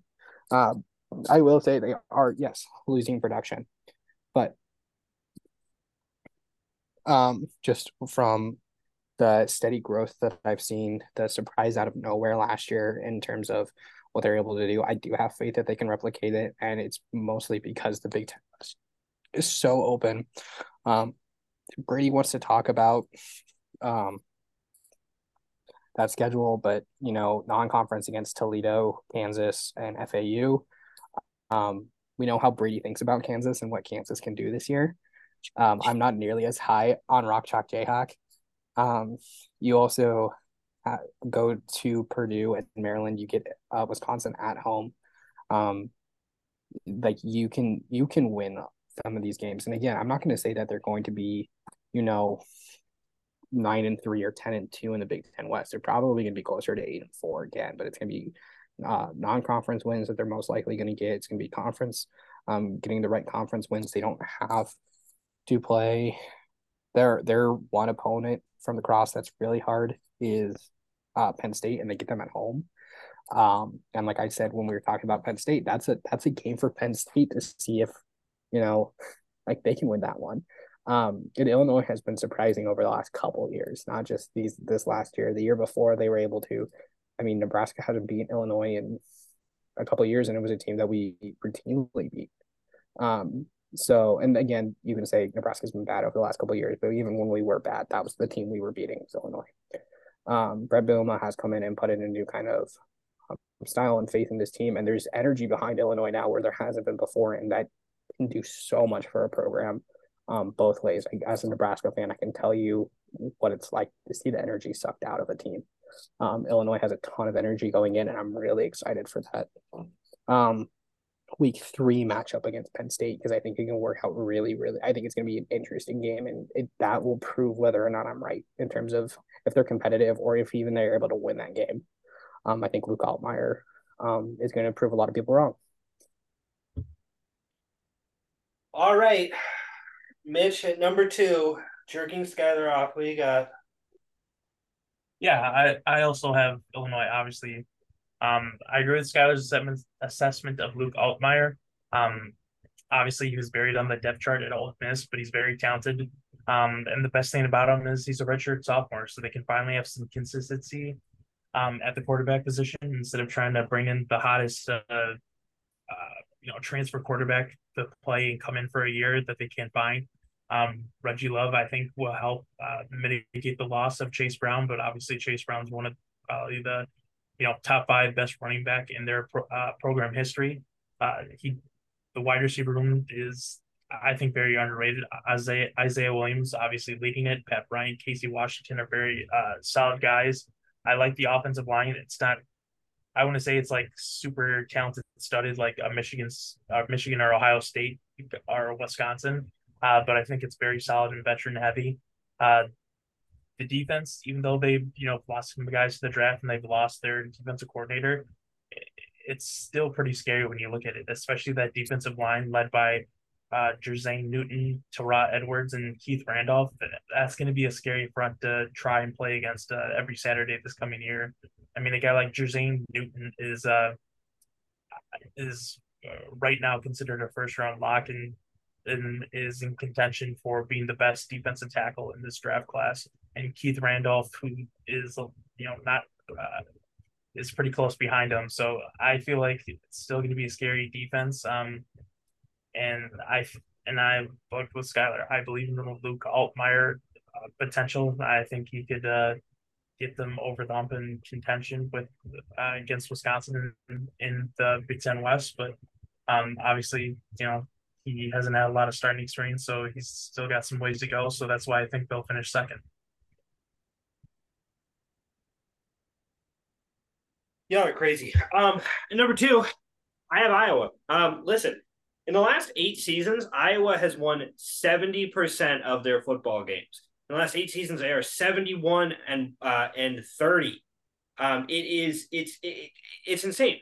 We sit here and talk about how bad Iowa's offense was last year. And don't get me wrong, folks, it was horrible. And yet this team still won 8 games. Kirk Ferentz hasn't won fewer than 8 games, or fewer than 8 games since 2014. He hasn't won fewer than 7 games since 2012. He's like, the offense is what it is, right? Sean Peach threw for like 7 touchdowns last year. Cade McNamara, in the one season he had at Michigan, threw 15 touchdowns, 6 interceptions. It's a huge upgrade for quarterback. Now, his health, that's a question. There's no doubt about that. But yeah, he might not even start the first game.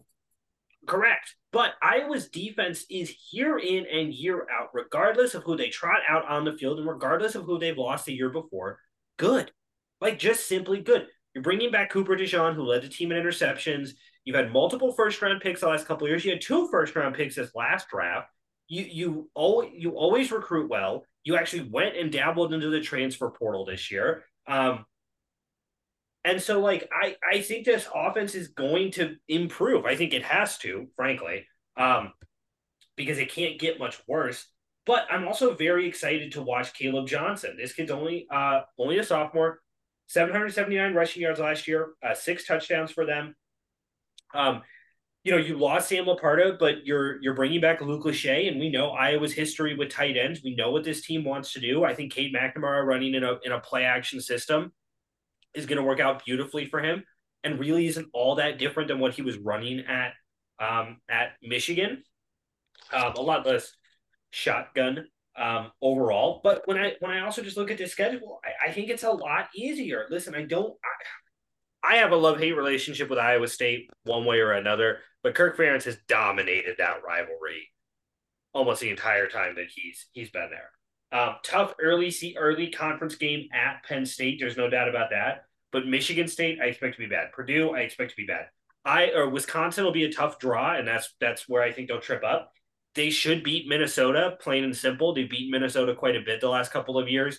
They get that game at home. They should beat Northwestern. They should beat Rutgers. They should beat Illinois, and frankly, they should beat Nebraska. They should have beat Nebraska last year, but they didn't. But that's another game in which they had dominated. Skyler can correct me if I'm wrong, but before last year, Iowa had won 5 straight games against Nebraska. Last time Nebraska beat Iowa was Bo Pelini's last year. Was Bo Pelini's last year, right? So 2016, yeah.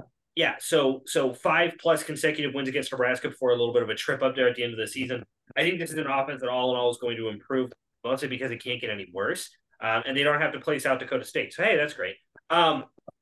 It's just, listen, we can rag on Kirk Ferentz as much as we want. And trust me, on this podcast, we've sat there and said, how can Iowa keep this guy around? He's only so good. But he's led this team to 2 Big Ten championships, championship appearances. He's led this team to a Rose Bowl. He's got 2 Orange Bowl wins throughout his career. He's an overall 61% winning percentage head coach, and a huge. The reason that number isn't higher is because his first year they went 1-11. That he was there. They've won again 71 out of 101 games in the last 8 seasons. Iowa, year in and year out, knows how to bring in talent, knows how to replace talent. Say what you want about Kirk Ferentz, but he has a system that works and is good enough to consistently get them 7 or 8 wins, if not more. I got Iowa coming in at number 2, folks. So, with that being said, we all know our winner. Let's drop the banner, folks. It's going to be Wisconsin coming out of the West. We did talk about Wisconsin, the additions of largely coaching additions there, right? Luke Fickell and Phil Longo. On that side of the ball, you bring in Tanner Mordecai, a guy who threw 30+ touchdowns at SMU. Jesus, I couldn't name you the last time a Wisconsin quarterback threw 30 touchdowns. It might be Russell Wilson, honestly. Bringing back Braylon Allen, maybe John Meta. They did lose quite a bit of talent. So I'll kick us off here with Wisconsin. I think it's a favorable schedule for the Badgers, all in all. They're going to have the opportunity to go and take some vengeance against Washington State. That's going to be a really key kind of early season litmus test there for them. But Purdue and Rutgers to kick off your conference schedule is fairly solid. You get Iowa at home. You're going to have to go on the road to Illinois. And again, and I've said this a couple of times, Illinois was good last year. They won 8 games, but they won a lot of games that they probably shouldn't have won. And I think they won a lot of games that they won because their opponent was – I think their opponent shot themselves in the foot a little bit more than Illinois pulled off those wins. Wisconsin hasn't beaten Ohio State since 2010, I believe. That very easily could change, but that right now, if you're looking at Wisconsin, is going to be the one game I think you can say with certainty that they're going to lose. And then closing the schedule with home games against Northwestern and Nebraska before going to Minnesota. Wisconsin struggled in recent years against Minnesota, but I think Wisconsin is on an ascend. I think Minnesota's a little bit on a rebuild quite a bit. So I think all in all, a favorable schedule. Going into the transfer portal as heavily as they did, bringing in so much talent, yet returning so much talent. And don't get me wrong, I think there's some weaknesses for Wisconsin. I have huge question marks on that offensive line. I have question marks on, you're replacing both Herbig and Keanu Benton, who were fantastic defensive players for you. But if I have a sleeper guy, if I have a guy who I think may end up pulling out something along the lines of Big Ten Defensive Player of the Year, watch out for Mei Jung Meta. I think that this kid maybe could be one of the best inside linebackers Wisconsin's produced in a very long time. And when I look at him, I see a Chris Borland 2.0 type. I absolutely love watching this kid play. The Dairy Raid is going to be fantastic. We're going to torch the Midwest. Badgers number 1 forever, always in our hearts on the podcast. We'll end there because no one can say anything bad about the Badgers. But no. Skyler, go ahead. What are your thoughts on Wisconsin? I really hope they crash and burn now just because of how optimistic you are on the season. Justin tears his ACL now. No, Pickle gets shot in the head the first game. No, that's dark. It is Minneapolis, so. But what can be said about Wisconsin that we haven't said in the last two episodes? Um, I mean, again, correct me if I'm wrong, but they should be favored in 11 out of 12 games this season. Correct. Yeah. Yeah, for ones that we have the betting lines for already, Yeah. the only one they're not favored in is Ohio State. Yeah, and you get Ohio State at home. Like I said before, I've been in Camp Randall. I've been at Camp Randall during a top 10 game. Oh, that's the Halloween game. Yeah, when I went to Nebraska, Wisconsin, and that was Nebraska was ranked 7th and Wisconsin was ranked 4th. That was Nebraska was ranked too. Yeah. It's dark. It's interesting. And I wouldn't want to be Ohio State. Like, that's just plain simple. You get Tanner Mordecai in at quarterback. I think he's going to do a lot of really good things. I think that, getting additions at wide receiver while keeping Skylar Bell and some of those other guys from last year is going to help you in the long run. I think having Braylon Allen come back would be great. I don't care who the offensive line in front of him is. I think defensively, you're going to reload. The only thing that is slightly concerning to me is that Jim Leonard is no longer on the staff. That is the only thing that is keeping me, is how does this defense play under a new system that they haven't used in a while? Because correct me if I'm wrong, you guys are also moving to the 3-3-5. Yeah, I believe so. Okay. So that's going to be interesting, because I know for Nebraska's 3-3-5, it's very chaotic. It's supposed to be used in multiple ways. It's supposed to be, kind of fit to the opponent that you're facing. That's what I'm kind of assuming is going to be the same. You guys have a ton of athletes.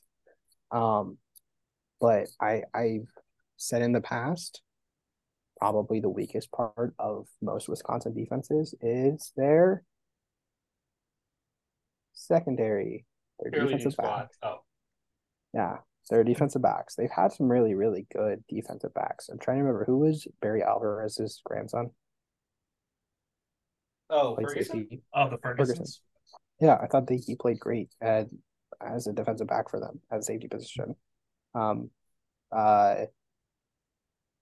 Goose. Yeah, Rashad Wild Goose. Well, Rashad Wild Goose was, a defensive, great defensive back for you guys, but recently I think that's been kind of a weakness for them. I mean, I look at what Nebraska has been able to do the last couple of seasons throwing the ball against you guys.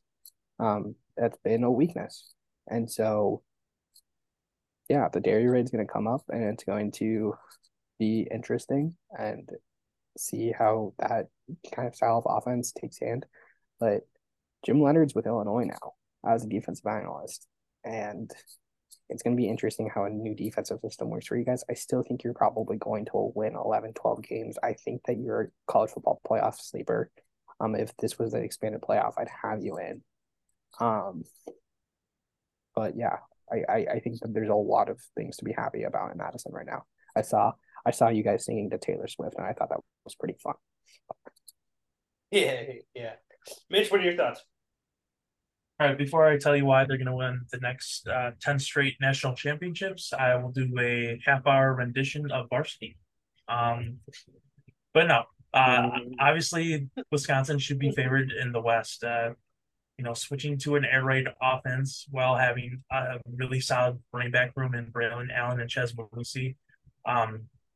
There's a lot of possibilities, especially with Tanner Mordecai. We've seen the video game Madden numbers that he put up at SMU. If he gets even close to that, that'll be fantastic. The wide receiver room is just stacked. The starters are looking like Chimeri DK, CJ Williams, and Will Pauling. I'm not as concerned as the offensive line is where he is. I think it's very deep and tested. We have a lot of veterans and guys like Jack Nelson, who's going to be an NFL player.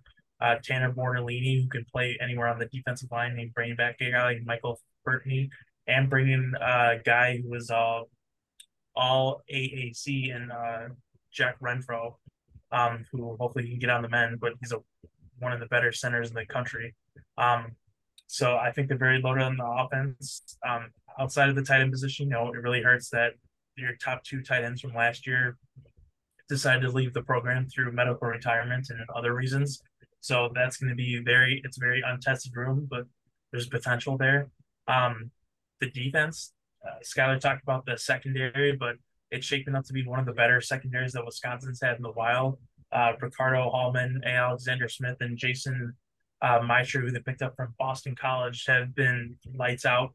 And Kamoe Latau and Hunter Waller are primed for big seasons as well. So I think this could be the best secondary Wisconsin's produced in a very long time, and the kind of secondary that can actually go up to toe to toe with the offenses of Penn State, Michigan, and Ohio State.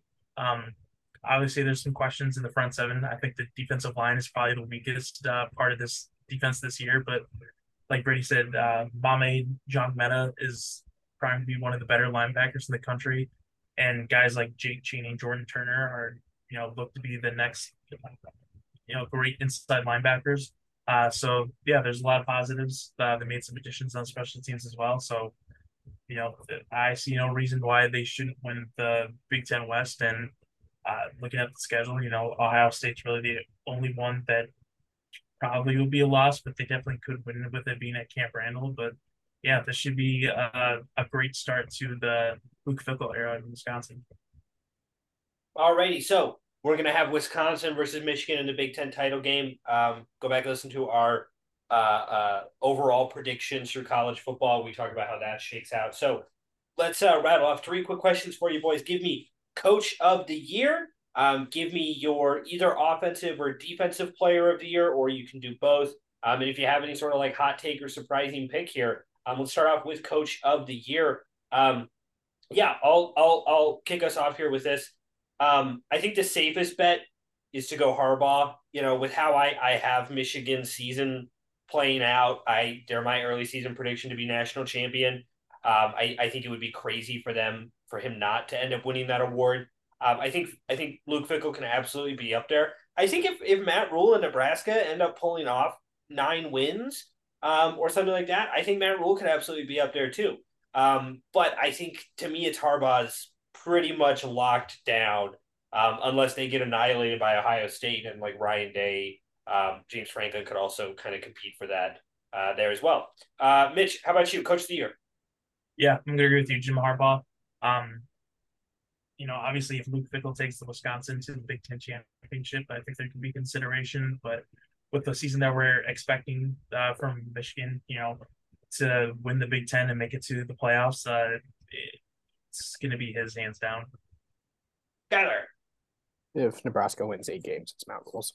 I think that I mean seriously, I think that the safe bet is Jim Harbaugh. Luke Fickell probably up there too. If they go 12-0, I think it's Luke Fickell's. Like if it's 12-0 and 12-0 going into the title game. Yeah, because those awards are awarded before the game. Like let's remember. So I think it goes to Fickell, but I honestly think if Nebraska gets 8-4, I honestly think the safe choice is actually Matt Rule. I don't think it's Harbaugh or Luke Fickell, because he's doing something at Nebraska that hasn't been done in 6 years. So almost 7 now.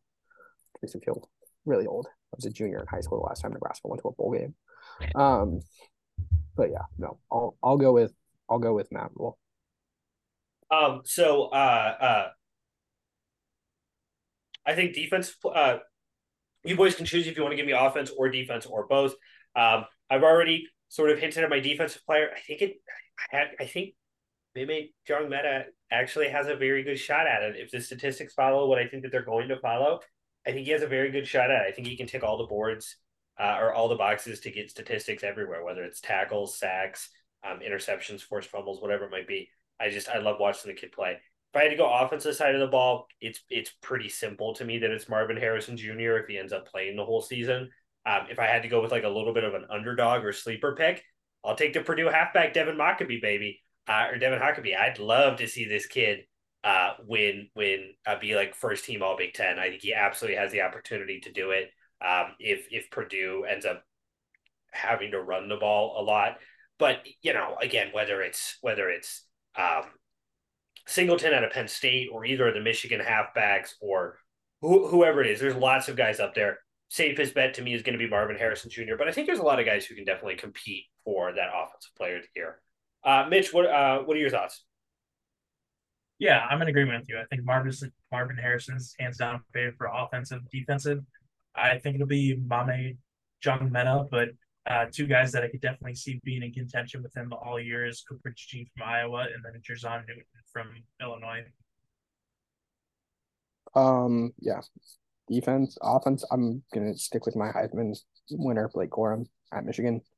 Again, best player in college football last year if he doesn't get injured. And then defense, I'll agree with Mitch. I'll go with Jerzon Newton out of Illinois. He's probably have the best in Illinois probably has the best interior defensive line in the Big Ten. And Jerzon Newton's a big part of that. So any sort of sleeper pick, big pick, major prediction, out of nowhere left field prediction that either of you guys have. If I had to pick one, it's that the Big Ten West sends 5 teams to a bowl game. Wisconsin, Iowa, Minnesota, Nebraska, and Illinois. I think all 5 of them end up making a bowl game. While I think in the East, 4 teams at best end up making a bowl game. And I'll take it a step further, and I'll actually say that all 5 of those teams win their bowl game as well. Brian Ferentz is fired before the end of the season. Well, hopefully. I mean, it's one of those things where it's like, if it's going to be before the end of the season, you're like, man, that's going to make Thanksgiving really awkward. I don't think they can. I think they can fire him before the end of the season. Nebraska fired their defensive coordinator before the end of the season. Yeah, but Brian Ferentz got his contract reworked, and he has to meet like certain this many yards passing, this many yards rushing. Yeah, but let's say they're not meeting those standards. Let's say by like week 8 or 9, he's not meeting those numbers, which I don't think he will be. Like especially points per game. Yeah, let's see. Yeah, because and I was like, if they allow the defense to contribute to that points per game, then that's just bad. That shouldn't count. Technicality to save a song. Mitch, you got a big prediction? Yeah, Skylar's gonna love this one. My Big Ten freshman of the year will be Malachi Coleman. I think the dude's really talented. I think the guys ahead of him in the depth chart right now, would not surprise me if he usurps them sooner than later. And Jeff Sims is a very talented quarterback, so I feel like that connection could rack up a lot of yards from Malachi Coleman in his freshman year. And I feel like he's one of the better freshmen coming into the Big Ten this year. So I think he's going to win it this year.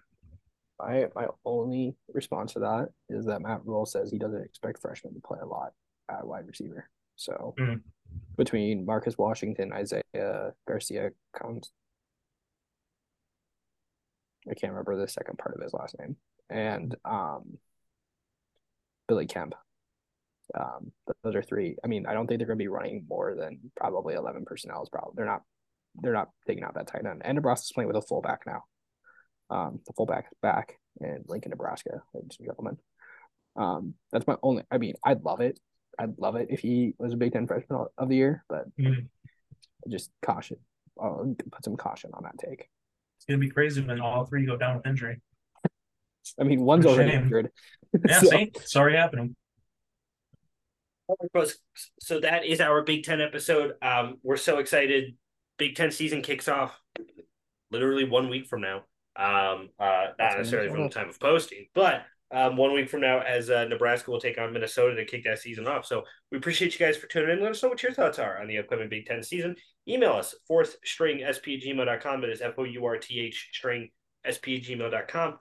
And have a fantastic night, everybody.